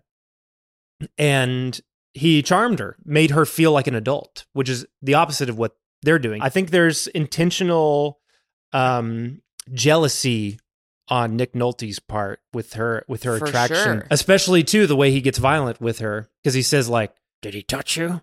And she like giggles in his face, and it like sends him overboard. When she screams at him though to like get away from me, She has like, two scream moments in this movie that almost like Are bring haunting. tears to my Yeah. eyes when they happen because they feel so authentic. And that's one of them when she pushes Nick Nolte away. Oh, come on, man. You would too if that was your daughter and you found out. I'm not denying. that I'm not she was denying that with a I'm not denying. rapist, you wouldn't be Yeah. upset. Like, you got to be Not denying. realistic. Absolutely. No, Not denying it. absolutely. I mean, I would hope that as a father, I would not strangle her. Of course. Well, We're what they not- should have Anytime. done, what they should have done the whole time is they should have just told her. They're trying to treat her too much like a child, and it's like, no, you need to tell her why this man is dangerous. Just as that for fathers out there, like what we were saying earlier, like keeping a secret, all of that stuff. It's like, no, let me talk to me like a real person. Right. I feel like that's, I mean, yeah, I feel like if my dad, I trusted my dad so much. So if he told me this is a bad person,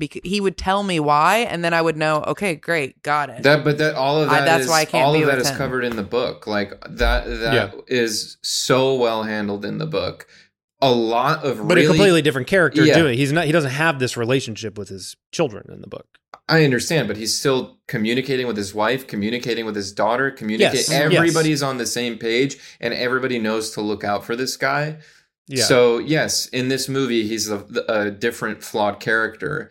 But Corey's it's a flaw of Corey's him. 100% right. The point, to more so than put your pants on, is like he needs to do a better job of like at 15, she's old enough to be told the truth, and it's for her own good, for her own safety. Exactly. Trust. All of us should learn that kids are more ready than we think at earlier ages to receive the truth rather than lying to them to protect them from something arbitrary And that by we think they and don't by already lying know to about. them, exactly. And as we see in this movie, by lying to them, it just makes them more intrigued by this spooky. person. They want what they can't have. Exactly. But she doesn't know what she's getting herself into. She doesn't know who this guy is. She does obviously feel conflicted about it though, because at the end of that scene at the high school theater.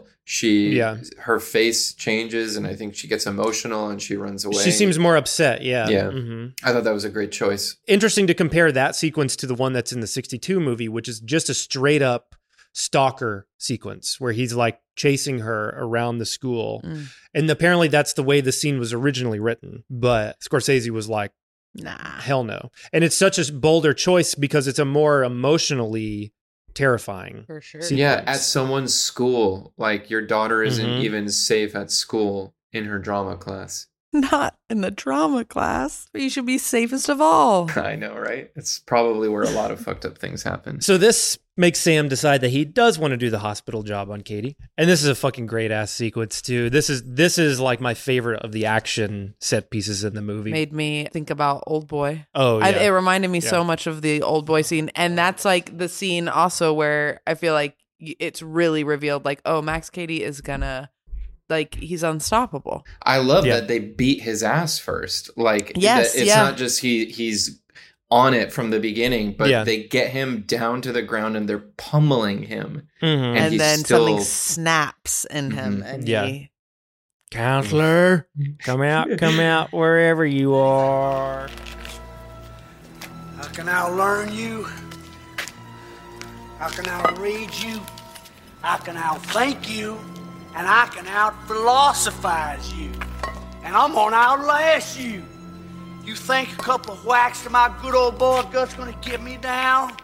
It's gonna take a hell of a lot more than that, counselor, to prove you're better than me. I am like God, and God like me. I am as large as God. He is as small as I. He cannot above me, nor I beneath him be. Salasius, 17th century. And I love it, too, because he's just cowering behind the dumpster, just hiding there. Do you think he actually knows he's there? Yeah. Or do you think he doesn't I think he knows. know, you think he knows? I look at it a little... Like that I think he feels it. I think he can feel that he knows that. Do you think he can feel, but like in a supervillain sense or in a real sense? In a real sense. I think he knows. I think it's like the John Doe sequence in Seven. His master plan is not to beat up and kill Sam Bowden right here at the dumpster. His master plan is to put him on trial in front of his family and to degrade them all in front of his eyes. And so I think he knows he's there and he's choosing not to go around the dumpster and do anything because he's got bigger plans. Yeah. The only thing, just from a realistic standpoint, it's really hard to understand why Sam would be there. Like why, other than a movie, it's a movie. Yeah. Why did he show up? It's movie there? stuff for sure. He wanted to see with his own eyes. He's got to see, yeah. How do you time that? How do you choreograph that? All right, guys, are you ready? I'm going to hide behind this dumpster. He's back there smoking a cigarette like a little henchman, like the boss. I don't think he would have the guts. You just got to let the Oh, yeah. It does not bother me one bit. I love it. Katie ends up taking Sam to court over it. And this is where we get our Gregory Peck cameo. He plays Katie's Bible-spewing, Southern-talking lawyer. Also notable in the sequence, the judge is played by Martin Balsam, who is also in the 1962 Cape Fear. Yeah. So they decide to pull this plan where Sam pretends to go out of state in order to make this family seem vulnerable without him and hope that Max Cady would come in and attack them. Meanwhile, Cusick, Joe Don Baker, will post up at the house and be there to get him when he inevitably comes and breaks in. And we get this great setup where he ties monofilament on all the doors and windows and then ties it to this teddy bear. He says, if that bear moves a quarter of an inch, I'll know if the Holy Ghost is sneaking in. Pretty tense sequence, too, where he's watching the bear. And meanwhile, Sam has like this waking nightmare that Max Cady is standing over his bed, which I think is real. What's your interpretation on that? Good question. I mean, it happens 2 times in a row. He like wipes his eyes. Mm-hmm. Katie's still there, but then he eventually disappears. Mm-hmm. I trust that it's not real because how is he going to get into costume in the next shot so quickly? The only reason why I think it's real is because as of this point, Katie's only been wearing like Hawaiian shirts and like these really nice button-ups. But in this dream, he's wearing his like camo sweater that he was wearing at the end of the movie, from this point on, he's wearing that. So the fact that in his dream, he's seeing him wearing the camo shirt tells me that he really did see him, maybe even in his sleep, like in sort of his waking dream state, he saw him there. But when he actually woke up, he wasn't there anymore. Yeah. I think. But either way, he comes out of it being like, I know how Katie. He knows he's been in the house. Yeah. I know how he killed the dog. Yeah. This next scene, oh boy, let's get to this next scene. So the bear starts moving. Cusick starts crawling around on the ground. He makes it to the kitchen and then it's Mariella the maid. Oh, you scared me, Mariella. He sits down at the table. And there's even a funny moment where you see Mariella and she goes like, mm-hmm. And it's all in one shot. Word. She says a word. What does she say? It sounds just. It sounds exactly like she says something like "long night" or something like that. Yeah, and you can like see her, and it's clear they do like a Texas switch because it's definitely the actress standing there at first, but it's all done in one shot, and you're just holding on Joe Don Baker, and then Mariella walks up behind him, wraps a piano wire around his neck, and then we pan up, and it's De Niro, not only in her clothes but in a wig. In a wig, De Niro, full. He looks like Arnold Schwarzenegger at the end of Junior. He put the shoes on and everything. My question: when we did Santichrist and we had Doug dress up as Santa Claus as my mom, that is what this reminded me of. I don't think we specifically spoke about it, but I mean, I feel like the trope of the killer dressing as a woman to trick you goes, at least goes back to Psycho. Yeah. It's it's a trope within the genre that I feel like is just in the lifeblood of it. So I'm sure this movie is probably the reason why we came up with that idea, but I don't remember us ever specifically saying, let's do the Cape Fear thing. I think we probably, one of us said, what if it looks like it's a woman? And then we finished each other's sentences saying, and it turns around and it's Doug. I like this and you like this, but I want to give space to people who don't like this. I think if somebody said, I think this is silly, or this is the only thing in the movie that, like, it's hard to imagine this ruining the movie in any way for somebody. But it is the campiest thing that happens in the movie. If they reference this as something that they thought was too much or too goofy, I don't think I would blame them. Yeah. How about you? Come, just be fair. Be fair to the audience. You know, I would say, have you seen Psycho? Have you seen Dressed to Kill? You know, Michael Caine does this in Dressed to Kill. If they're unaware of those things, then I would give it a pass. You know what I mean? If you're like, or if you don't like those things already. But I would say if you're giving Psycho a pass, and you're given Dressed to Kill a pass, and you know this movie is actively trying to be in the lineage of those thrillers, then I would say, what's the problem? I feel like at this point it's earned it because we're so far into the movie. We're along for the ride at this point. It's like we are getting ramped the fuck up for this insane sequence. I can tell you right now, if this movie came out today, we went to the theaters and this moment happened, I would stand in the theater and I would cheer. I would stand up and cheer for it. So I would say, thank God somebody's doing this. Dude, I can't. If this movie came out today, I would probably go see it 5 times in the theater. Yeah. This would absolutely be a Jack goes to see this 5 times in the theater movie. Yeah. Apparently that moment was Steven Spielberg's idea. The maid swap. Just the last thing I'll say on that, just to be fair, I don't necessarily think it is enough for a movie to just be an homage to other styles and genres. So I think... But we've talked about how it's so much more. Yeah, of course. It's so much more. Therefore, it may not mean that much. If somebody is bumped by something in the movie or thinks it's outdated or silly or over the top, it's not going to mean anything to them that it's been done in Psycho or Dressed to Kill. Yeah. This movie is parodied endlessly and was almost immediately. I'm sure you've heard of or seen the Simpsons episode Cape Fear with Sideshow Bob as the Max Cady character coming after Bart Simpson, in which they literally are just doing like beat for beat the movie. I went and looked up a bunch of other ones, and Living Color did one called Cape Rear, in which Eddie Murphy is being stalked by Arsenio Hall for not putting him on his comedy show. The Ben Stiller show did one called Cape Munster, where Eddie Munster gets released from prison. Ooh, I want to see that one. It's okay. The problem with all of them is that this movie is so campy and over the top that in order to parody it, you're essentially just doing the movie.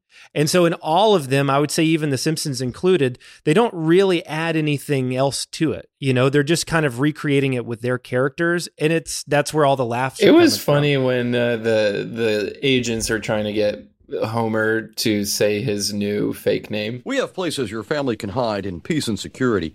Cape Fear, Terror Lake, New Horrorfield, Screamville. Ooh, Ice Creamville. No, Screamville.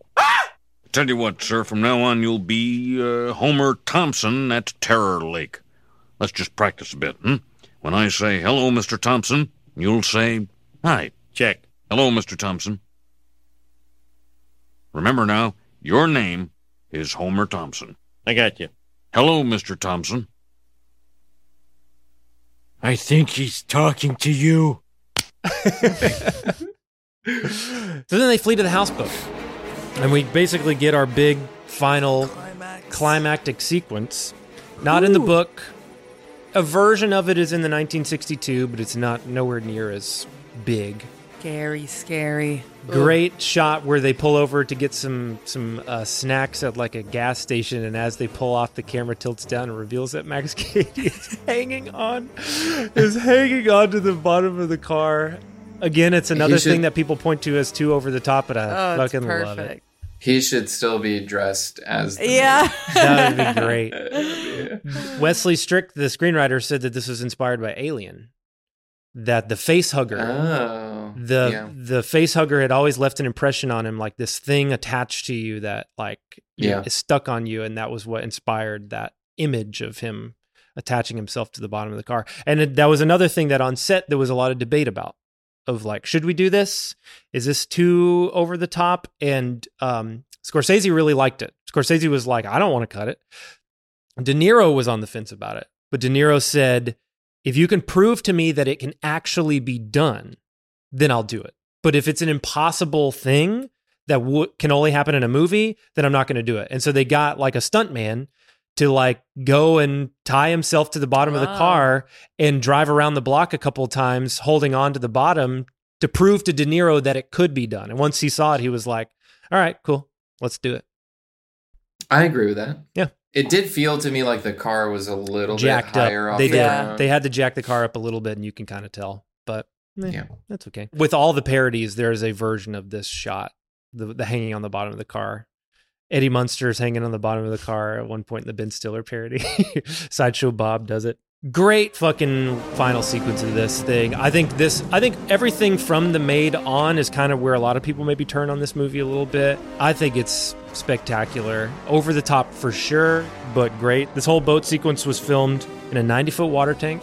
Wow. I saw some conflicting things. The documentary that I watched said they took 2 weeks to shoot the sequence, but on IMDb it said that it took 4 weeks. So either a half of a month or a month to shoot it. Either way, they spent a long time in this tank. They built it, had no air conditioning, so it was sweltering the whole time they were shooting. They were basically just like in a big pool with an actual boat on hydraulics, and they had fire hoses all around it, and they were just fire hosing them the whole way through. This is Martin Scorsese's first action sequence. He was very nervous about it. Miniatures are involved in it as well. They had it storyboarded to a T. I think Spielberg helped out. But I think he kills it. It's great, and it's, I think the setting it's like one of those settings that feels like it's from a dream, you know? It's just an archetypical sort of dream-like nightmare of being on a boat with water as it's like capsizing or going off fucking just the world cliff. is going out of control. Showstopper sequence, it's long, it's brutal. It's scary. He ends up getting on the boat, Max Cady. He handcuffs Sam outside, and he basically attempts to rape Lee, as well as Danny. Evening, ladies. You know my husband has a gun. Not this gun. Is it this gun? Where is he? Resting up. Had a long, difficult day. Danielle, I told you can't escape your demons just by leaving home. I didn't. My parents brought me here. Of course. But great speech from Jessica Lange. Oh, I was just going where to say that. When she's like, just leave her be. Like, do this for me. Because I'm like you. Yeah. Like I'm like you. Yeah. I know the pain you've felt, and we are more alike. I know what it's like to be... to have lost. Yeah. She's like rubbing her chest. Yeah. It's just, it's so good. I don't know what prison is like, but I lost 14 years. And it reveals that Sam is just sitting outside the window, Listening. like watching and listening. That's gotta fucking hurt. But it also, wake up call. Slap in the face. And the way that she, more than he ever has been able to, is going to protect her daughter. She's willing to sacrifice her fucking self and tell this psychopath anything that he needs to hear so that her daughter can be saved. She is the fucking true hero. Danny ends up setting his face on fire, which is a great sequence. He looks like a monster now. Like Chucky in Child's Play 2, or Child's Play 1. And he does what now he's ultimately there to do, which is put Sam on trial. The people call Samuel Bowden. Hold a little mock trial with his family as the jury and God as the witness. And there's these great moments where he's literally like turning and looking up at the camera, like the God's eye view. Good. I love that. Do you swear to tell the truth, nothing but the truth, so help you God? Katie, somebody's got to man the boat. We're heading into unprotected Did you water. swear? I'll do it, Dad. Sit, Danielle. Don't you make light of your civic duty, darling. You're the jury. All right. Okay, I swear to tell the truth. What do you want to know? Was a prior sexual history ever prepared in connection with my defense? Was a prior sexual history ever prepared in connection with my defense? I'm sorry, Your Honor. I agree. That was argumentative. And investigator... You were my lawyer! That report would have saved me 14 years! It may not have. Not necessarily true. And then he starts he starts calling himself. He's like, I am Virgil, and I am guiding you through the ninth circle of hell. I find you guilty, counselor, guilty of betraying your fellow man, guilty of judging me and selling me out. Now you will learn about loss of freedom, loss of humanity. You and I will truly be the same. And then basically the storm comes and flips the boat and kind of saves the day in this moment, because he is now at this point telling Lee and Danny to strip, and he says he's going to turn them into animals. Henry, stop! Go, white trash piece of shit. Everything goes insane. The boat bursts into a fucking million pieces. Great miniature shots here. Camera spinning and fucking swinging everywhere. Just awesome. There's even a little callback to Taxi Driver I noticed, where remember that shot in Taxi Driver when Travis Bickle is looking at the guns? And he pulls one of them out of the case and he goes to the window and he starts pointing it at people. And there's almost this like point of view shot. It looks like from a video game or something where the moving the gun around in like a point of view shot. He does that in this sequence where Max Cady gets the gun and Sam is hiding. And you're seeing it through his point of view as the gun's moving around. And we did reference this shot in Exorcitors with the cross. This moment where Nick Nolte is crawling on the floor and he takes the handcuffs and he grabs it around his ankle and the camera like cuts to him and he looks like a animal and Max Cady shoots at him and like misses and Nick Nolte disappears like with supernatural great stuff of them flying where there's like reverse shots flying through the air and stuff. They're swish panning all over the place. Flies away. Making these insane noises. He's turned him into an animal. He ends up landing in the mud. Great reveal of Max Cady where like the boat, like a wall from the boat falls down and then like you see Max Cady go like and there's like a great like ba-na-na-na, like musical sting on it. And they start whacking each other with like stones. And Nick Nolte basically becomes, this feels like a 2001 reference where like he picks up like the big massive rock and he's going to bash it over his head and he looks like the monkeys from 2001. And then big tidal wave comes, pulls Max Cady away just in time for it not to smash his head. And he goes floating into the water, speaking in tongues.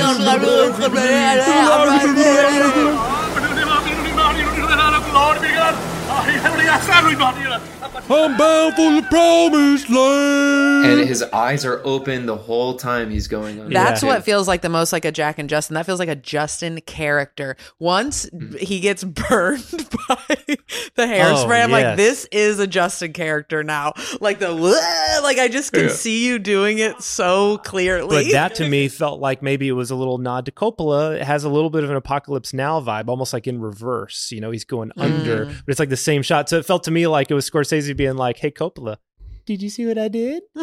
Or maybe that was his nod to hey, Spielberg, I got your little shark in the water. Oh, there is a Spielberg. I forget exactly when it happens, but Spielberg, I don't know if he does this anymore, but he used to do this. He would always put a shooting star in his movies. It would be a shot. It's in E.T., it's in Jaws.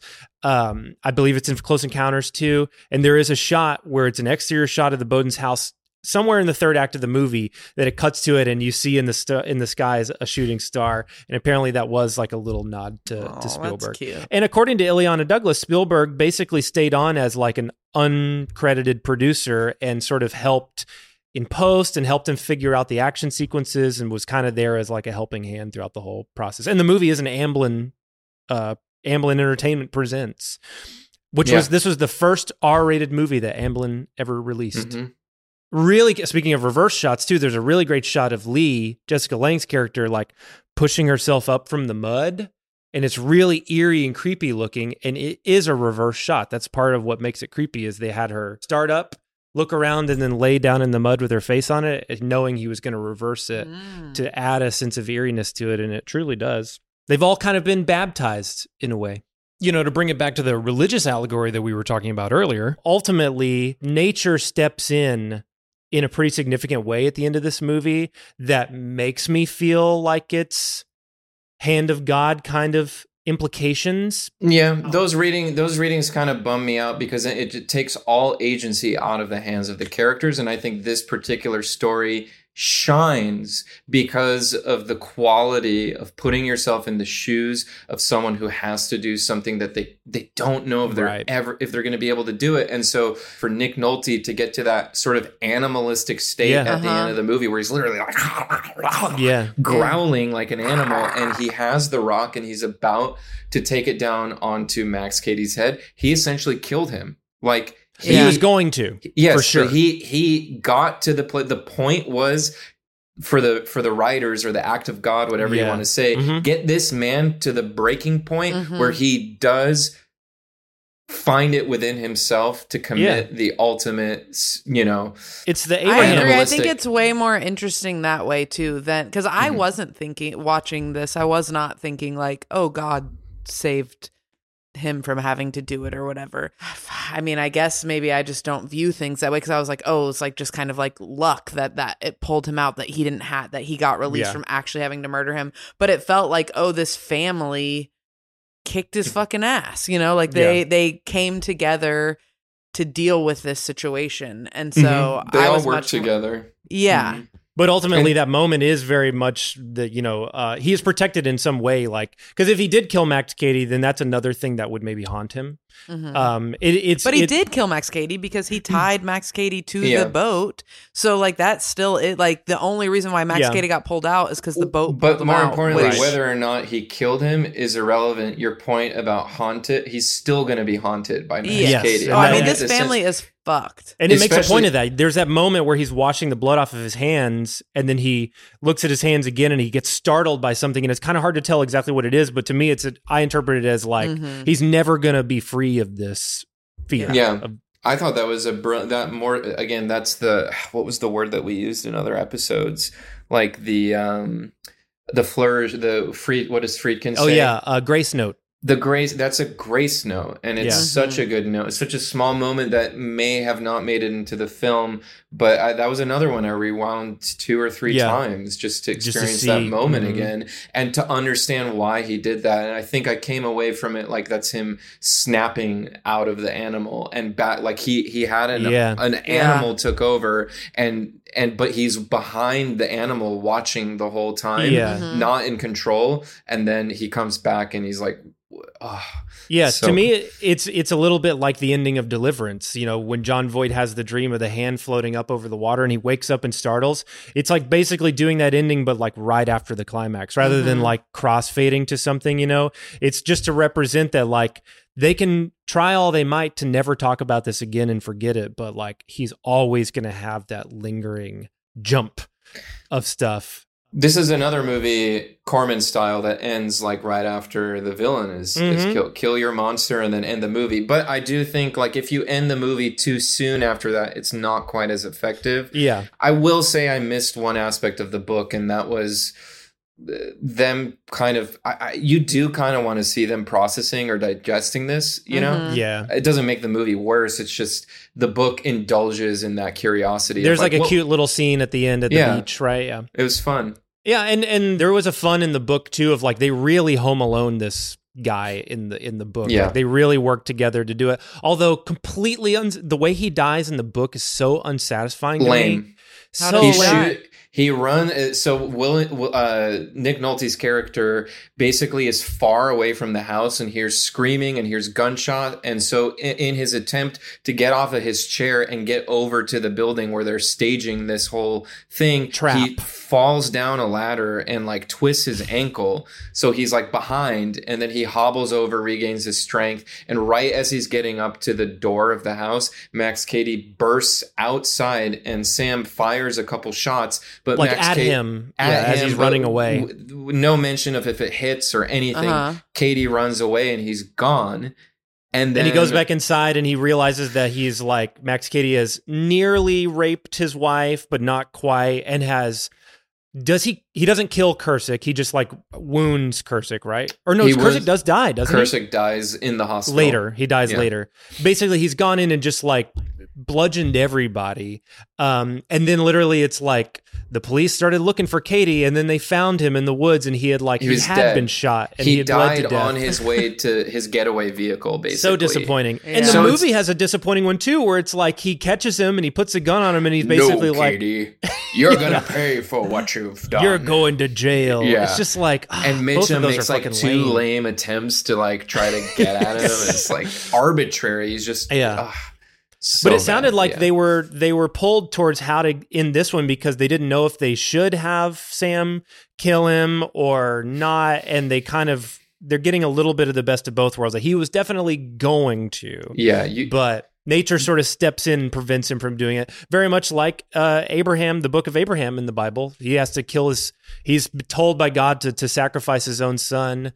And right as he's about to do it, like an angel comes and says, like, God knows now that you're willing to do it. You don't have to sacrifice your son. It's perfect because then without that, a head smash wouldn't have been satisfying, and instead we get the slow drown of bound for the promised land. And when I see this ending, especially in the way that he joins his family, I just get a very haunting sense that like they're not coming out of this. No, I just see a agree with that. broken. I just see a broken family. I do agree with that because her final, even in like her final thing where she says, "We never spoke about what happened, at least not to each other.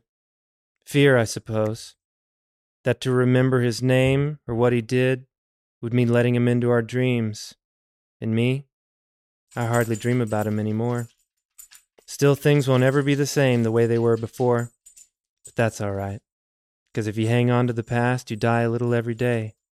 For myself, I know I'd rather live." The end. So yeah, it seems kind of wrong. Oof. Like, by not talking about it and just choosing to not acknowledge it. Oh yeah, it's gonna haunt doesn't them seem forever like now. the right move. Yeah, I know. They Go need to to therapy, family guys. therapy Yeah, you need to go together. to therapy. Talk this through. Yeah. It's not going to be good to repress it. Oh, but isn't that what the doctor said, digging up the past? You're like a gremlin. A stray. He is kind of a gremlin. Nick Nolte was gremlin. Nick Nolte was People's Sexiest Man Alive, I believe, in 1992. The year He after is this pretty movie. sexy in this movie. He lost a bunch of weight because he's technically way bigger than De Niro. And so in order to try to sell that more, De Niro packed on as much as he could, and Nick Nolte lost as much as he could. So that's why he's like kind of extra skinny in this. Because if you look at a movie that came out around this time, Q&A, the Sidney Lumet movie, he's fucking Frankenstein huge in that. Frankenstein's monster, that is. Don't come for me, folks. I understand. Dr. Frankenstein is not the monster. Anyways, it's the end of Cape Fear. Woohoo! Let's take one more break and we'll be right back to talk final thoughts on Martin Scorsese's Cape Fear. Even when we're on a budget, we still deserve nice things. Quince is a place to scoop up stunning high-end goods for 50 to 80% less than similar brands. They have buttery soft cashmere sweaters starting at $50, luxurious Italian leather bags, and so much more. Plus, Quince only works with factories that use safe, ethical, and responsible manufacturing. Get the high-end goods you'll love without the high price tag with Quince. Go to quince.com/style for free shipping and 365-day returns.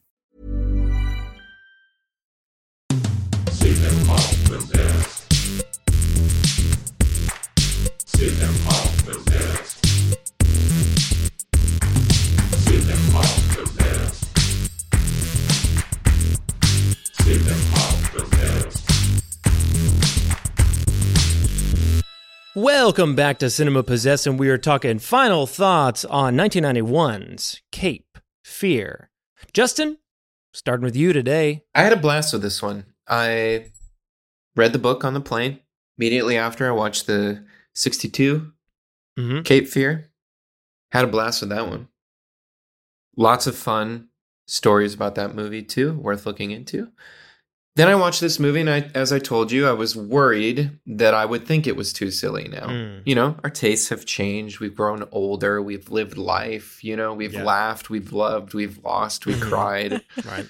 Would I still think this movie holds up in the same way you showed me when we were wee but 20-year-olds, you know? And I didn't know the answer when I chatted with you the other day, and I know now that I understand why I had those hesitations, because I do think there's a lot of goofiness in the movie. Yeah. But it just works. Mm-hmm. And like you said in the beginning,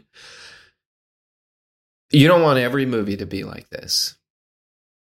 But you're sure damn glad that this movie exists. Mm-hmm. I think with all the goofiness aside, there's important themes in the movie. It makes you think about what would you do in that scenario? And I find that to be the most compelling thing a movie can make me do. What would I do if this was happening to me? And it's truly scary because I can't come up with a lot of good answers. Yeah. And I know that the system would still fail us today in 2023. Mm-hmm. So that's just the philosophical sort of aspect of the movie. Then there's the roller coaster ride of the movie, and it's a fucking fun ride. Yeah. And it's a rickety wooden roller coaster, but it's got dips and turns and drops, and I think the filmmaking is incredible. I don't think it's anything that Scorsese should be embarrassed about. This shouldn't be omitted from his catalog. It's just as great as any of the other of his greats. And if I had to stream the movie, unfortunately, because I'm away, but I do have the DVD at home. So I think this is a keeper. I mean, this is a movie that I would actually want to rewatch again and again and again, just for how did they do that? How did he edit that? How did he shoot that? There's things that I know you and I are going to want to bring into our work, still going to want to bring into our work, even though a lot of our tastes and preferences have changed over the years. I think there's a lot to learn from this movie, and I miss playfulness in movies. I miss when a movie could be dead serious, hard R, talking about really intense themes, and still have a sense of humor and still have a playfulness in the style. Mm-hmm. And I think we need more movies like that today. 100% agree. I mean, I agree with everything Justin just said. If you've never seen this movie, the everyman coming in to watch this movie, you're going to have a fucking blast, I think. I mean, I guess there are people who would think this is silly. But to me, if you're just like along for the ride for a fun time at a movie, like it will make you think really intense things. There are some gruesome aspects to this movie, but it is, I mean, a thriller is my favorite genre. I think thriller is my favorite type of movie to go see, and it delivers on every part of that. Mm-hmm. It feels exactly like Justin said, a rickety wooden roller coaster in the best way. Like this is at the state fair and you are having a good time, even though it's messy and scary and you might get food poisoning in parts. You're excited to be on that sugar rush. I think the acting in this movie is incredible. De Niro's incredible. Nick Nolte's incredible. Jessica Lange's incredible. Juliette Lewis is incredible. And every other side character in it, the heightened levels of it make the fun of the ride even more exciting. Mm. And I've seen this movie countless times since we've been together, and I expect to watch it countless more. I just piggyback on all of that. Not only do I think that people who discount this movie from Scorsese's filmography are just completely wrong and misguided, I will go out on a limb and say that there are a lot of days where this is my favorite Scorsese movie. Mm-hmm. There's a lot of days where this is my favorite De Niro performance. I think this is probably my favorite Nick Nolte performances, and I love Nolte. I think he's great in everything. There's definitely part of me that wants to stick up for it more because it's hated. Not because it's hated, but because it's trashed a little bit.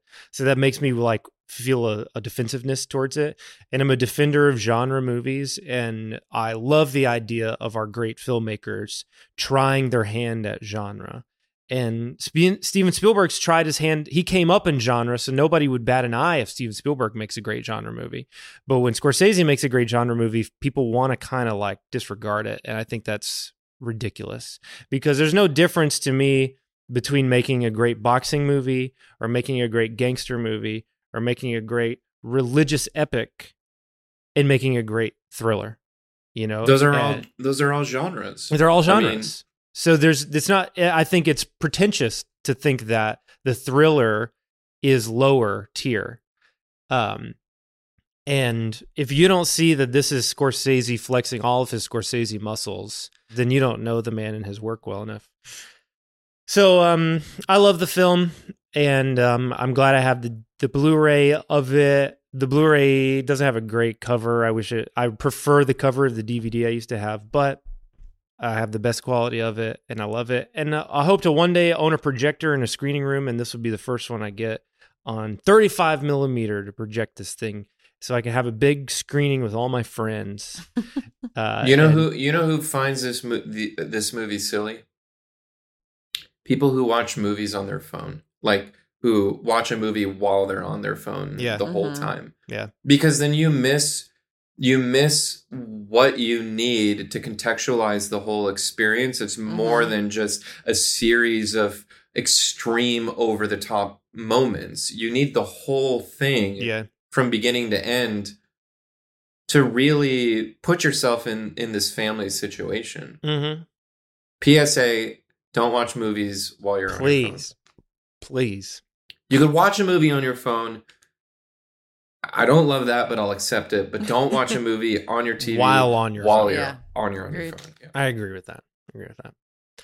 Well, now that we've said everything there is to say about Cape Fear, and because Cape Fear is a Yuppie in Peril film, what do you say we play the Yuppies in Peril quiz? That's right. The Yuppies in Peril quiz. Name these Yuppie in Peril films based on their vicious villains. Bonus points if you can name both the actor and the title. So I will describe the character, the villain of the film. You have to tell me the title of the film, but you get a bonus point if you can tell me who played the character. Question number 1. Alex Forrest is a woman scorned who terrorizes a married man after a one-night stand. Fatal Attraction. Glenn Close. Ding, ding, ding. 2 points for Corey. Very good. Very good. Okay. Question number 2. Carter Hayes is the tenant from hell. Corey.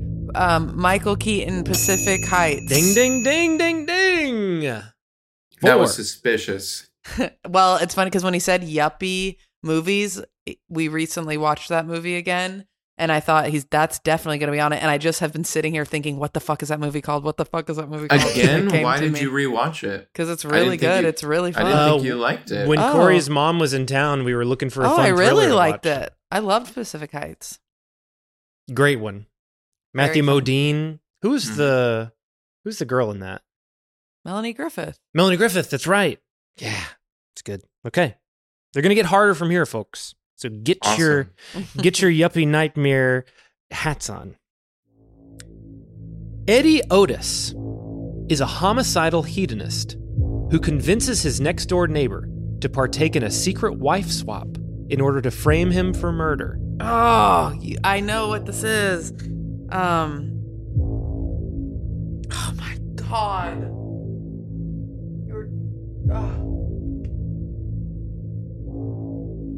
Do you recognize that plot line at all, Justin? I don't know if you've seen this because I've never watched it with you. I can't think of who it is, though. Convinces his next-door neighbor to partake in a secret wife swap in order to frame him for murder. Is Kevin Spacey the guy? Ding, ding, ding. Kevin Spacey is the guy. I'm never going to know the name of the movie. It's good, though. Consenting Adults. Never seen it. It's not good, but it's very fun. Kevin Kline plays... Kevin Spacey, Kevin Kline. Kevin Spacey is the psychopath. Psychopath. Yes. Mm-hmm. Big surprise. Clues all along. Mm-hmm. Okay, so 5 points for Corey, 0 points for Justin. Wow. Question number 4. Charlie Peck is a whacked-out widower who sells his dream home to an unsuspecting newlywed couple and won't leave? Corey, Dennis Quaid is the guy. Ding, ding, ding. Justin, we saw this in theaters together. Dennis Quaid is the guy, and the movie is called Justin the Intruder. Ding, ding, ding. Nice. Okay. Why did we go see that? For my birthday. Jack's birthday. Wait, did we already work with Dennis Quaid at that point? Yeah, we had worked with him at that point. So we wanted to support him. The movie looked fun. It just looked like a fun, silly movie. We knew what we were getting into. Mm-hmm. And I remember coming home with a poster for that movie. You that did. night. It was you, me, Justin, and Barry, I think. Yeah, that's who it was. Okay, so 6-1, Corey's lead. Question number 5. Officer Pete Davis is a nut job with a badge who befriends a married couple after responding to a break-in, then schemes to destroy their marriage. Corey, Corey's killing it. Kurt Russell. Oh, he's the Kurt husband. Russell's the God husband. Damn it. Oh. Who is the nut job with a badge? Oh, it's fuck, who is it? I can kind of see a blurry image of them. I'll give you a hint. He's a Scorsese actor. Ray Liotta? Oh, yes, it is Ray Liotta. Ray Liotta. Now, can you name the film? Ray Liotta and Kurt Russell in... Does it start with a B? No. E. Extreme. No. Not Extreme Measures. Well, Desperate Measures is what you're... Well, there's another one called Extreme Measures, too. What's it called? I haven't seen this. Unlawful Entry. Ooh, that one's and fun. that one is really good. I love a yuppie. Yeah, you gotta check that one out one's for really sure. good. You know Ray Liotta plays a great psycho. Yeah. You know he plays a great psycho. Okay. Kurt Russell kind of has the Nick Nolte, can't protect his fucking family vibe, too, in that movie. Yes. Or where you're like, what? It's about emasculation, too. Yeah. There's a lot of that. Okay. Question number 6. So this one might be a race. Because I know you both have seen this one. I'm feeling slow tonight. Dr. Jed Hill is a sinister surgeon with a god complex who conspires... Alec Baldwin, Malice. Alec Baldwin what? Malice. Say the rest of the question because I don't remember this movie. Jed Hill is a sinister surgeon with a god complex who conspires to upend the lives of a young couple after a botched surgery. I don't remember that movie at all. You say I have a god complex? I am God. Nicole Kidman? You've seen it. I don't remember. Yeah. Nicole Kidman? Mm-hmm. Oh. And who is the guy? Is it Spader? It's not Spader, is it? If it was Spader, we would remember, dude. That's true. It wasn't Spader. Okay, final question. Justin has 3 points. Corey has 6 points. Or maybe 7 points. I think I have 7.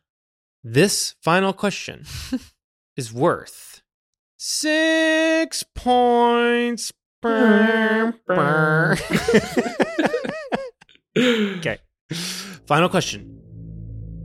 Cy Parrish is a deranged department store worker who begins to fantasize that he's part of the family he develops photos for. Justin, Robin Williams, 1 hour photo. Ding, ding, ding! Nice. Justin wins the Yuppie in Peril quiz. Yeah. I am the Lord, and the Lord said, I am the winner.